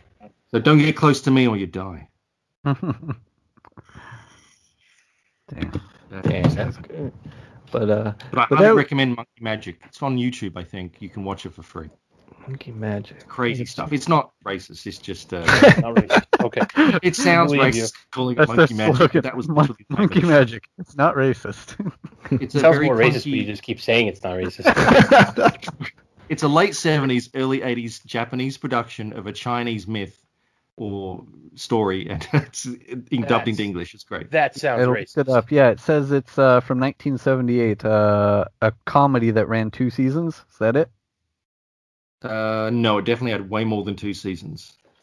Oh, yeah. I can probably put a link in the chat for you. The opening credits for it are insane. Oh, it's the telling of the story of the journey to the West. If you've ever heard of that. Okay. The London Olympics actually used characters from it or something. Good shit. Magic. I gotta check. TV show. Yeah, Monkey Magic TV, Japanese television film. All right. I'm gonna check it out. It's freaking fantastic. It's crazy. Yeah, if you're ever high, get high and watch this. It's crazy. I don't know. I'm gonna. The opening credits are crazy. Anyway. Yeah. Anyway, before we wrap it up, can we get Monkey. It's not called Monkey Magic, just called Monkey, but Monkey Magic in some territories. So. Okay. Monkey Magic. Before we wrap it up, can we get a link, Tom, verbal link to the Patreon for Ben? Yeah, Ben. What is the address for your Patreon? It's It's patreon.com. P-A-T. I'm bad at spelling. patreon.com/Templesmith. Templesmith, one word, like Temple of Doomsmith. Mm. Yeah. Yeah, There's links to it on most of my social media actually too, go. which is just Templesmith. Easiest too. way. So I'm around. Twitter, Instagram. Is it at Templesmith? Yeah, it's usually at Templesmith. Yeah, and then you got it linked in your bio there. I just became a member. Awesome Nice. tiers. Thank you, man. Yeah, man. No, it's like I said, it's probably one of the best Patreons out there, specifically with the fact that you're offering original art for an extremely affordable price for some very amazing work. It's a fan. It's really just a fan club. It is a fan club. Yeah, it's great. So you can come along and see everything I do because I haven't put stuff in stores for a very long time. But I would just add, I do have a new miniseries coming out in stores. Well, I think it'll be in stores. It's available now anyway. If you know The Walking Dead, if you know the actor Dan Fogler. Yeah. Fogler? I always forget how you say it. He wrote a story I drew. So it's called Fishkill. It's about a crazy cop off his medication he's a vet and he's got post-traumatic stress from all sorts of issues to do with things, and he's about to save the world. And from very other crazy. It's a trip. So that'll actually be in stores soon. The first issue I believe is already in stores. I'm pretty sure I work in a shop and I'm pretty sure we've already had that. Oh, awesome! And it is still available on the Heavy Metal website too, so you can buy the issue there. So awesome. Obligatory. Yes, I am out in stores, but I haven't been in a while. Everything else is on Patreon, at least for now. Mm. And thank you so much for the plugs, guys. I didn't expect that. I just shoot the shit. Oh no, big time. Definitely got to, especially right now with the way things are, the way times are right now. Have to support, the artists directly, and you have a great way of doing that. Well, as you can tell, I don't get to talk to many people. Hey, and this is why I'm going to start my own YouTube channel. It was a pleasure. Hey, I think you have an avenue there where I think people will definitely tune in. I know you can do it on the Patreon. You can host your little live chats that you can do like that, and people love hearing from you. So it's funny you should say that because I have actually just started doing that for my patrons. They'll get a Patreon update. I did YouTube Live, but then I just put it privately onto the Patreon. But I'm going to be doing a lot of commissions. You can watch me the whole process, do it live. Patrons will see it first, but then I will put it on my YouTube channel, which is just Ben Templesmith. So nothing's up there yet except the really old one, but it's coming soon. So. Perfect. Because I miss people and cons and you. Yeah. Yeah. Hopefully next year, maybe next summer. Who knows? Until then, we can directly support you guys. Virtual SquidCon. Virtual SquidCon. Yeah. Yeah, I should do a little SquidCon where I'm just streaming 24/7. Would people want to watch me sleeping on a stream? Yes. Somebody would, man. I'm telling you, there's I need somebody out there for everything. I need enough people to subscribe to my channel to get super chats going, and then you can just watch me sleep. Yeah, if there's people out there who are willing to clean up their dog shit with their bare hands, there's definitely someone that's willing to watch you on a live stream. So, well, I'll do actual art on stream too. Okay. But, Okay. That's awesome, but Ben, thank you so much for your time. We look. I hope I wasn't boring. We look forward to having you back on in the future. Maybe we can get you to stop in for the Kelly Jones Spooktacular. That would be about to say crazy, man. That would be awesome if we can get Ben to interview Kelly Jones. Kelly Jones is like one of my favorite human beings. He's just too nice. I think I have met him briefly once. He was very nice. Yeah. Which means I forget people because I only remember really, you remember bad experiences mostly. When you've met so many people at cons, certain things stick out, and he didn't stick out, so I apologize, Kelly. But, if you can tolerate me enough, I'll happily come back anytime you guys want. He's story after story after story. Like he just has all these. Yeah, he has great. Yeah, I love he's those like guys. An uncle. Yeah, and I love the guys that are old enough to have the stories of like the greats and stuff like that, but they're young enough to still be current, obviously. And we had Kelly on just recently to talk about Denny O'Neil with us after Denny passed because he had worked with him. So did you ask him a lot about the Hammer? Because that was one of my favorite comics. No, but you know what? Remember the Hammer? Dude, check out the Hammer. Read the Hammer. Kelly Jones. You should come on and ask him about that. I will then. That'd be so awesome. That would be cool if we have the Halloween Spooktacular would be Ben Templesmith and Kelly Jones. That's true because you guys are both masters of spookiness and horror. Like, that. Whatever you like. Hey, you know what? I'm going to suggest it. I haven't spoken to Steve in a very long time, but if you get Steve Niles, get Steve Niles. He's much better than me. Oh, man. That guy has stories, and he's also done a lot. Yeah, and he's awesome. Steve Niles. You guys. Steve Niles. You guys made a history together. That book. So we did. We brought back horror comics, and then Twilight happened. Oh. And I our current Batman. Now he's Batman. Yeah. Oh shit. Oh, Twilight. Yeah, he's written Batman too. So yeah. Yeah, you did that for us. You gave us that Batman. How do you go from making vampires that cool then to making vampires that sparkly? You get a romance novel aimed at, I assume, middle-aged ladies, become a worldwide hit, and you make a movie. And it did better than ours, but ours did all right. It will be I'm looking forward to the reboot whenever that happens. Yours will age much better, that's for sure. I think I have my top, my must watches for October for Halloween month, and to read and to watch what you and Steve did is definitely it's in there. So that means. Can I recommend a film if you haven't seen it for Halloween? A film everyone should go and watch. It's a newish film, but it's got a very 80s vibe to it. It's called The Void. Check out The Void. Very good art direction.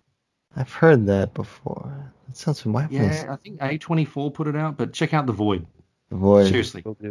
That's cool. I like those outliers that come out once in a while that are really good. I don't know if you saw the last one I saw that I thought was quite good was It Follows. Have you seen that one? No, I need to. Yeah. And another one is Mandy. Check out Mandy as well. Oh yeah. It's a Nick Cage one, but it's very weird though. Oh, and the Color of Night was actually pretty good too. So there's a lot of good stuff for Halloween this year. Yeah, I wouldn't know. It's weird. See, I'm legit. I'm horror. Exactly. That is true. It'd be a match made in heaven with you and Kelly Jones on at the same time. Because he literally just locks himself in his room in October and just puts the old Universal Monster movies on. It's so cool. And he tells us all these stories and shit. It's like a campfire every year when we get him on. So this is going to be really fun with you two on. I'm really looking forward to it now. And if you can ever get him, get Simon Bisley. Oh, yeah. Maybe I can hook you up. That. But that would be great. That does sound good. Yeah. He's doing Batman. He did a whole Batman thing. Yeah, he has a Batman black and white statue. Oh, cool. I did not know that. I just know his old Batman Lobo or something. He did some stuff. Yeah. But he is a riot. He would be a great interview. He would. He's a force of nature, that guy. So I will shut up. You're trying to wind it up. I apologize. So. No, we're not going anywhere. I just want to suggest people at you now that I've met that I think are awesome. So. No, that sounds really good, actually. I got nothing else. I'm in for a long night of work, so I'm just chilling. What time is it in Australia right now? I'm in Seattle, but in Australia it's probably 10:30. What? Oh shit! I thought he was in. Oh, fuck. I guess you missed the whole bit where I used to live. There was a riot and stuff. Yeah. Everything was on fire. Yeah. No, I've been in Seattle for 5 years. But I probably will be moving to. My wife doesn't like me saying probably. We are moving to Southern California next year. Oh, welcome. Yeah. Oh yeah. Where are you? I am just east of Los Angeles. So you Riverside not quite. County, right? Just before. No, I'm north of Riverside, San Bernardino. Technically, I'm not deep into it. I'm just outside of LA. I'll probably be moving somewhere close to you then, because it'll be just below. It's so my wife can be closer to her parents generally, and the weather. She likes the warmer weather, but somewhere in the east, in western Riverside. So somewhere around. Oh, I know where San Bernardino is, so a bit below there somewhere. Yeah, you'll be close. You'll be really close then. You'll be the weather sure is warmer these days over there. Aren't you guys having a record? It's 109 right now. I will get air conditioning. Get air conditioning. Got to do that. The one thing people don't know about Seattle is we bitch when it hits 80 degrees or hotter, because no one here, because it's so benign normally, no one has air conditioning, so it's 10 degrees hotter. So working in 90-degree heat sucks, but working in 100-degree heat sucks. So yes, California, I'll have air conditioning. Seattle's such a clean city. Seattle's so polished, if I remember. Tacoma is a little more gritty, but remember Seattle. I nearly got mugged in Tacoma the one time I was there. It was great. I was jazzed. Tacoma's interesting. Don't walk under freeway overpasses late at night. That's all I'll say. No, I love Seattle. It's just really expensive. It's getting crazy. So. Oh shit. Yeah. Do they still have tech boom, man? It's like San Francisco. Oh shit! What was that? The Ram. Do they still have the Ram over there? That chain. I think it's a chain of restaurants called the Ram. Do you know? I have not seen it. Okay. So I'm gonna say no. I only ever lived down. I don't drive, so I'm screwed. But I only live downtown in West Seattle, so I've never seen a Ram. Then maybe they're more in the burbs. I don't know. Yeah. Or by the way, we did just get a Shake Shack not long ago. So. Oh shit! That's all you need, right, Tom? Yeah. Right. Hopefully it's still there after the pandemic ends. So the rioting and whatnot, and just God knows what else. Aliens. I would say Emerald City Comic Con, one of the best cons in the country. Yeah. So that is. If you ever need an excuse to come to Seattle, come up for that. I always will. So. Yeah, that was one of the first to get canceled this year too, or last year. Yeah, we thought it was still going to happen. It was going to be great. They would see my friends. They were going to stay with me, and then no, it's not happening. So we knew it wasn't going to happen because it's too risky. It took them a while before they canceled it, but they were trying to make it happen. Before we realized how risky everything was. So everyone just kept dropping out one by one. The guy who sat next to me at C2E2, which was the last big con. I did 2 cons this year before shit. He got COVID. So, and I hope not from that con, because I'm not sure if I had it, but I don't think I did. But I had something weird a week after. So yeah, it's probably COVID. I do hope cons come back. I think there will be a lot less cons. Ones might survive for a while, which is probably needed anyway, because there was way too many cons. Yeah, it got to a point where there was a con every weekend. Yeah. Somewhere. Well, I find a con every weekend, but if you think about it, if every even small city has a con, anyone going to a con will spend all their money instead of saving it for the big shows where everyone can go. Yeah. They'll be spreading it around on every show. So as a creator, if you're an artist alley or you're a guest, whatnot, and you're going to a show, I don't go just for finance, but obviously if you pay your own way to go, you need to break even. Otherwise you're just losing money. Doing a lot of work for no reason. But there's going to be less return on the big shows because everyone's done all these other shows. And I usually end up doing a show the week after there's been another show in the town next door. So that's not a good thing. Yeah. There's just been too many. It's, that's capitalism. And you end up with a competition of shows too, but not in a good way. Whatever artist, was invited to 2 shows that are the same weekend. So, well, I'm going to be at this show. So then people who wanted to go to this show that that artist could have been like, oh, this guy's not going to be there, and all these other people that I would want to see are over at this other show that's on the other side of the country. So I'm not going to bother going to this con because none of the people that I want to meet are there. Well, then that hurts that con. So like they're all hurting each other. Yeah, I mean, you've got to pick and choose sometimes. So, but it was due for a culling anyway, unfortunately, just because it was saturation point, I think. But yeah, at least from an artist's perspective, because if you do 20 shows a year versus 10 and make the same amount of money, you're working for half price in a sense. And like your time is gone. You could have been at home working. Yeah. So it sort of kills you for doing cons from it. I don't know. It just. They're not paying you more to go to a con. I don't get an appearance fee or anything generally. I started asking for that, but that's some inside baseball. I'll happily go if someone pays for me. I love travel anyway. I did, but no. We'll see, man. The pandemic, man. Hopefully you guys are doing all right.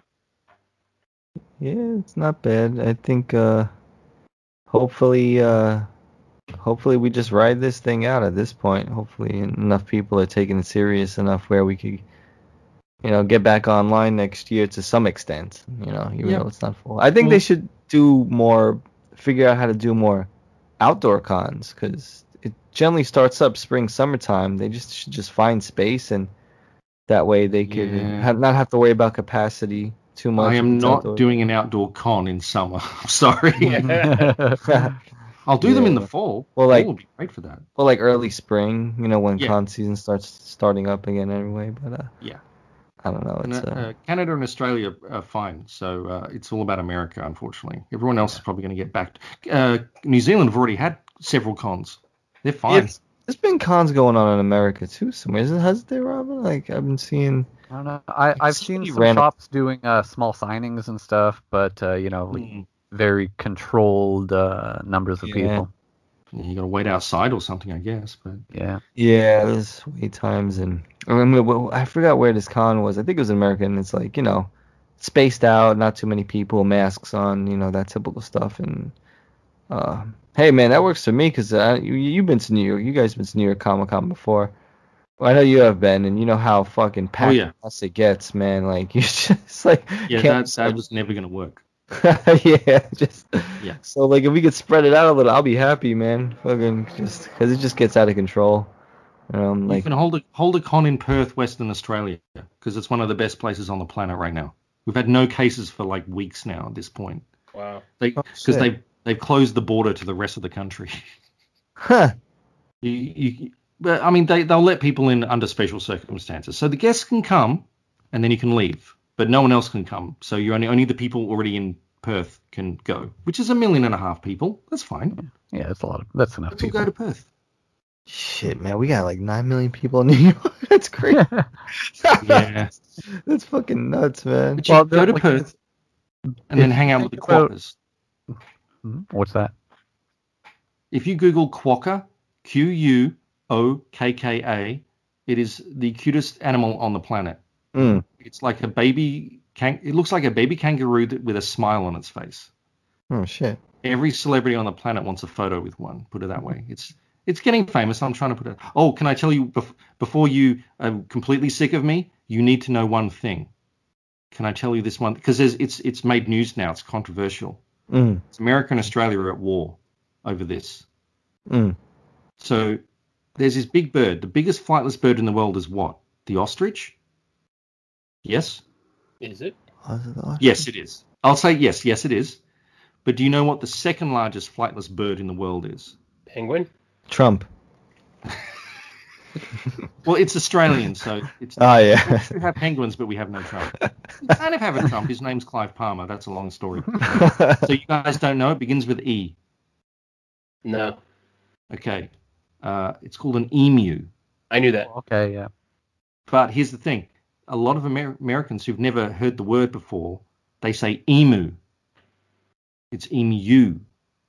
Because when I hear an American say emu, I think they're doing baby talk. And we actually have a fight because NPR listed the official pronunciation as emu. It's like, no. It's emu. It's an actual name of something. You don't get to put a spin on it. It's the name of a thing. Mm. You already took our Ugg boots because they're an Australian thing. You did that. They trademarked it and everything, so Aussies can't sell Ugg boots. That's apparently an American-owned thing now. But yeah, emu. It's an emu. And a quokka is a really cute animal. You should check it out. I did look it up. Okay, that sounds like a derogatory thing that some Irish person would say. So, I don't know. If you have a girlfriend or wife or just partner who's into really cutesy little things and you want to make their life, get them to meet a quokka. They will be like putty in your hands after a while. Everyone likes a quokka. You get caught having an affair, you're going to first flight to Australia to get one of these little your babies. first date, you go and meet a quokka is all I'm saying. Quokka. Quokka. Got it. They only exist on a small island off the coast of where I'm from. So, technically. Yeah, this is such an interesting species over there. Well, Australia is crazy for so many forms of wildlife. Yeah, and we're just old, man. We're just old. Yeah. We got what's left. We have all the marsupials except for a couple in South America. Man, I remember when those. You guys have an opossum here in America. It's not a possum, it's an opossum. Hey. We have possums. Our possums are cute and eat fruit. You have opossums, which look like hobos. They look they're like, disgusting. They look like the skanky meth head version of what we have. Right. Yeah, we got murder hornets now, baby. Imported. Yeah, I'm not too worried about them. We have a thing called a European wasp, which is an import. It's not a real... It's not a native wasp in Australia. But so when you're drinking a can of soda outside, you have to keep it covered because they will get in the can of soda and then you'll drink it. And if they sting you in your throat, you're dead. Fuck. Damn. Oh, shit. Yeah, they're nasty. They're attracted to sugar like that. So diabetic. We have a lot of great stuff in Australia. Come to Australia. Why am I doing an ad for my country I haven't lived in for 12 years? Man, when it was on fire, I felt bad. The footage of like guys transporting like koala bears in their cars and shit. Fucking everyone trying to get away from the fire. That's how this year started. Yeah. That was horrible. That was the appetizer. But you know what? With all those fires and 500 million animals dying, that was a great time to go on vacation to Hawaii. Do you know why I say that? Because that's what our Prime Minister did. Oh shit! No way. We shamed him into coming home to like actually take care of some stuff. Yeah, that's like golfing during a pandemic. Yeah, if you're running the place, you don't get to leave. If you want to see a leader getting owned, and this is not really to do with politics, this is just funny to watch. There's footage. Just Google Australian Prime Minister meets bushfire victims, and you will see him and his little entourage trying to shake hands with a bunch of people who've just had their homes burned down after he's been on vacation in Hawaii and didn't want to come home, and they just go off on him. It's great. It's like American leaders are always shielded from that, usually. Australians, we get out. We call people dickheads to their faces. Who knows if they could get close to Trump? God knows. Well, unfortunately, America has a history of killing its leaders too, assassinating them. So maybe not. Yeah, the good ones too. They always get the good ones. Yeah, we hell abuse. You guys shoot people. So I'm gonna be much more polite in America than I am in Australia. Just for that reason. We should all move to New Zealand. Apparently, it's a nice place to live. I heard right about now. I do want to retire there. They were meant to be part of Australia. Just so you know, they were meant to be one or two states of Australia. But when we had our constitutional convention, the lawyer legal guy from the rep from them, he was sick that day. Like literally, it was something like that. That's crazy. So they said, we'll be ourselves. We'll just be our own little country. But we're actually like a mini European Union. So New Zealand and Australians have the right to live and work in both countries. You don't need paperwork. You just can go. So wasn't there is the time when I think in the past 10, 15 years, like a lot of like Brits were moving to Australia too because of the job market was so good. A lot of people making a lot of money in Australia. Honestly, they come for the weather, and the economy was a lot better than the UK for a long time. But we're a nation of majority British immigrants. Obviously, my dad came to Australia from Britain when he was 21. I think 21 with like 10 pounds in his pocket, and he worked on a cattle station bigger than several US states probably. But no, we've always had a lot of British immigrants come. They like the weather. Any excuse to take their shirt off and get some sun. They do. So I'm part British, but I'm fully Australian. Mm. So, you know, we're a 10% Asian now. We're multicultural. We're like a mini America. Yeah, but when you say Asian, do you mean East Asian or Middle Eastern? Because the Brits, I know, say my girl's from Yorkshire, and I know all this crap. Like British people, when they say Asian, they mean what Americans call Middle Eastern. You know what I mean? Like, yeah, it gets okay. So it gets technical with that, and because I've been there a bunch, it fucked me up as well. Yeah, don't know why. See, technically, anything past the fucking Bosphorus is Asia.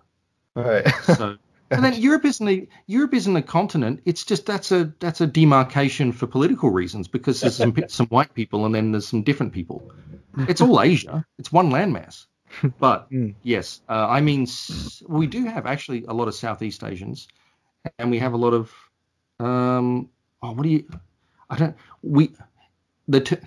people from the subcontinent. We have a few, but we have a lot of like Vietnamese, certainly after Vietnam War, a lot of Chinese, because we've had Chinese for over 100 years because they like California. My state is the mirror of California. We had a gold rush straight after California sort of thing. They built railroads. Yeah, the railroads. Yeah.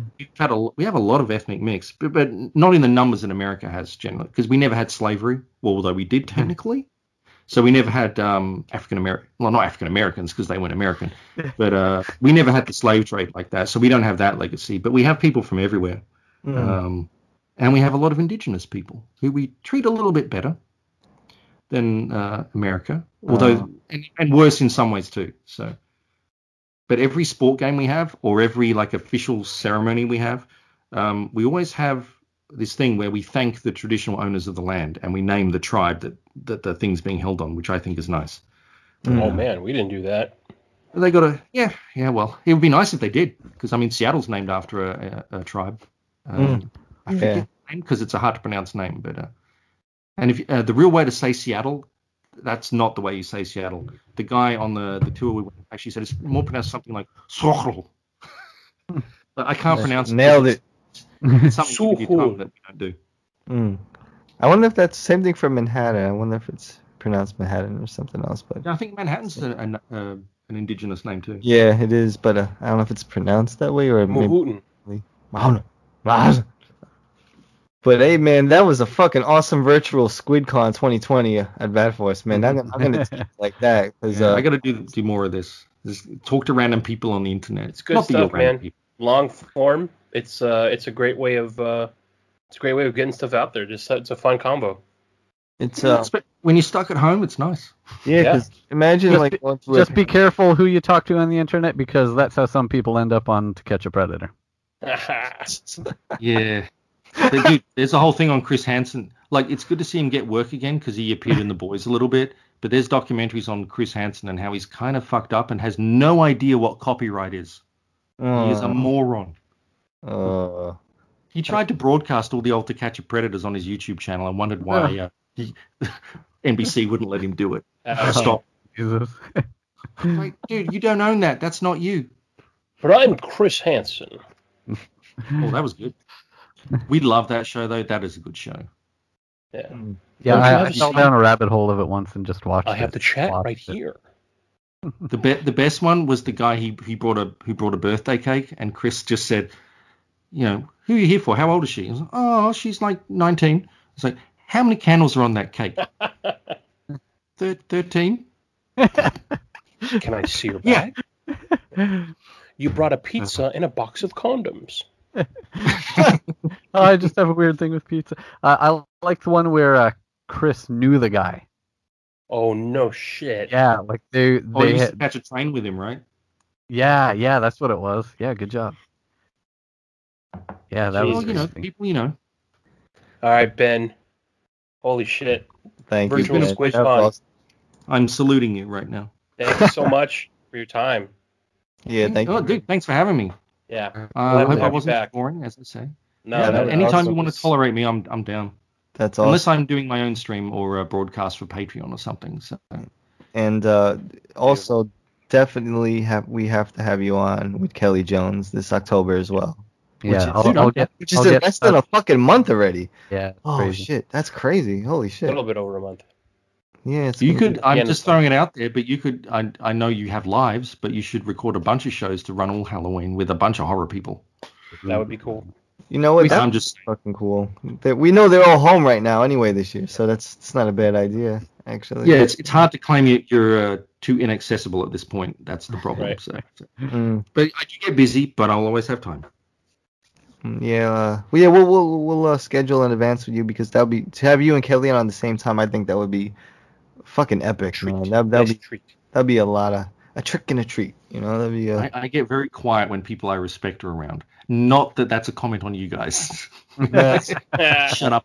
Yeah, you know this. But Kelly is like your cool fucking uncle, man. Like he's so fun to interact with that, and he's so. During the lightning round, when we asked Kelly about the pizza question of the lightning round turned into a half-hour conversation about pizza. Yeah, and he's explaining how the drains and the pipes in New York with the water goes into the crust and all this shit. There's other kinds of pizza besides New York and Chicago too, you know, right? Detroit.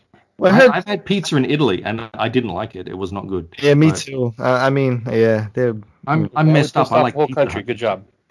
Well, I heard Detroit and even Robin swears by Canada has some spots too. Yeah, well, specifically my city is known, you know, around here for our pizza. Mm. New Jersey has some good pizza, really good pizza. But nothing like good pizza. Fuck, I'm hungry right now, man. It's a bad time to talk about pizza. I feel like a gremlin. It's almost 2 a.m. Still get delivery. Oh, pizza. Oh yeah. Domino's. Domino's, gross. Domino's is like for suicidal people, I think. it's bad. Oh shit. Or like sad office parties. It's the thing you go to when there's no alternative. When you're desperate. Yeah. Well, no, I think Pizza Hut's even worse than Domino's. But Little Caesars before any of them. Oh, what Papa John's? Oh God. Gross. Down on the coffee. I will stick up for slightly. California Pizza Kitchen, I quite liked their pizza. We had one around here and they closed recently, but I would say those are more like what do you call them? Those are more like artisanal. No, yeah, but like what's the word that they use for them? Fucking breads or like I forget what it's called. Like, oh, would you like to try our appetizer, which is a flatbread? That's what it is, flatbread. Oh, you know what I fucking miss, bro? I haven't even been there in ages. The Red Lobster biscuits, bro. The cheddar biscuits. Oh, dude. That's so fat. Such a fat thing. Can I say. tell you a brief thing? A very brief. The most exciting thing that's going to happen to me in 6 months is that we are going to make a special trip to the closest Popeyes Louisiana chicken place to us because Popeyes chicken is something I miss from Chicago. So they have those everywhere, don't they? Popeyes chicken. I think it just depends on the state. We have a lot of we have Popeyes over here. Chicago. What's this Chick-fil-A thing all these young kids are talking about now? It's overrated, man. Yeah, that's what I've been It's hearing. overrated. Chicken. You need that I taco. tried one in Houston and couldn't believe how bland it was. Chick-fil-A? Yeah. Yeah, it's overrated. Yeah, what is it? Whataburger in Texas supposed to be really good. I've not tried Whataburger. Okay, let me tell you something about Whataburger, okay? It's fucking Burger King. It's the same shit. Always, Whataburger is so... No, it's slop. It's Burger King. Do you know what else is Burger King? Mm. Hungry Jack's. Have you heard of Hungry Jack's? Yes, I have. Oh, cool, yeah. Yeah, they got bought out, so they're literally Burger King under a different name. Oh, wow. Hey, I forgot you West Coasters have had in ages some really bad shit. Jack in the Box. Oh, I like Jack in the Box. No, I do too. That's just so bad. Super late night, like stoner jam right there. Oh, Jack in the Box. Yeah. If you ever want to clog your toilet, Jack in the Box is for you. Yeah, Jack in the I had Jack in the Box when I was in San Diego last year for Comic-Con because Tom didn't take me to In-N-Out. Oh. Well, you got real Mexican food. Yeah, that place was good. I got pictures to prove. What was that place we went to? That was in the Old Town area. I think that was the Old Town Cafe, if I remember correctly. Mm. This is good. Super, like legit Mexican food. Actually, before we go, Ben, where is the best place that you would recommend to eat in Seattle from your experience? Well, pre-pandemic at least. Yeah. If you're going for the con and you want, do you mean what kind of grade of food do you mean? Place to eat in the city, like what's the place to go to that you would take friends that were visiting? Okay, so if you like sushi, some of the best sushi I've had is a place called, I'm going to call it Japanesa, but they pronounce it Hapanesa because it's a Japanese-Mexican fusion. Oh. It's really good sushi, though, because we get good sushi in the Pacific Northwest because we get it fresh off the boat sort of thing. Yeah, that's true. And there's a place called I think it may have closed now because of the pandemic, like for good. But it's called the Dahlia Lounge. Like if you think the Black Dahlia, it's the Dahlia Lounge. Because as a dessert, they do these fresh-made donut ball things with marzipan, and it's like fancy, cool stuff. But they do like a Chinese fusion that was great too. Oh, it now there's a lot of good restaurants in Seattle, in the downtown area. Mm. So, yeah. Shit. Yeah. Oh, that's going to be the biggest casualty of this thing. You can't just suggest things anymore because you don't know if they're going to... Yeah. They've already closed, so it sucks. That's why they need help from the government. That's true. They need like They need loans. Loans that they never have to pay back just to stay afloat or reopen when it's time. 100%, because this isn't their fault, which is like fucked up because we just proper... No, small business, man. But America's never been about small business. It's been about big business, so... Yeah. Let it trickle down, boy. Oh, that grease. Yeah. I won't bore you with modern monetary theory, but money, you can print money and just give it to people and then forgive it, so long as you take it out of the system later and then it won't hurt inflation at the right times. But no one will do that, so... Hey, man. See how it goes, man. This time next year, we might all be on the street. Who knows? Soup kitchens, they'll be great. Well, there'll be Yelp for soup kitchens. Then the next time we're talking about food, we can talk about the best soup kitchens. Maybe. You're gonna get Amazon bowls coming out of them with a little smiley face from the soup kitchens. That's because there won't even be dumpsters because dumpsters serve restaurants, and you need a good restaurant to dump the food in. Mm. So I don't know. These are strange times. I just want everyone to stay safe and healthy as best they can. That's actually a great way to wrap it up for SquidCon 2020. Good fight. SquidCon, baby. Ladies and gentlemen, the great Ben Templesmith, thank you so much for your time, sir. I apologize for everything I've said. Thank you for having me. No, you are one of what we call a flawless guest. It's too much fun, and I can't fuck. It's less than a month. We're gonna be in October, and I can't wait for you and Kelly Jones to be on. We're gonna make a big fun thing of it. It's gonna be a lot of fun. So I still need to figure out my. I'm gonna do it on the Patreon, so you can vote on it. I need to know what I'm gonna do for Inktober. So. Yeah, Inktober. That's gonna be cool. I always love a good Inktober. But anyway, sir, thank you for your time, and thank you. We will be in touch. Yeah, anytime. Thank you, guys. Thanks, Thank you, Ben. Ben. I'm saluting you again. See ya, Ben. Be safe, Ben. We'll talk soon. You too. Thanks very much.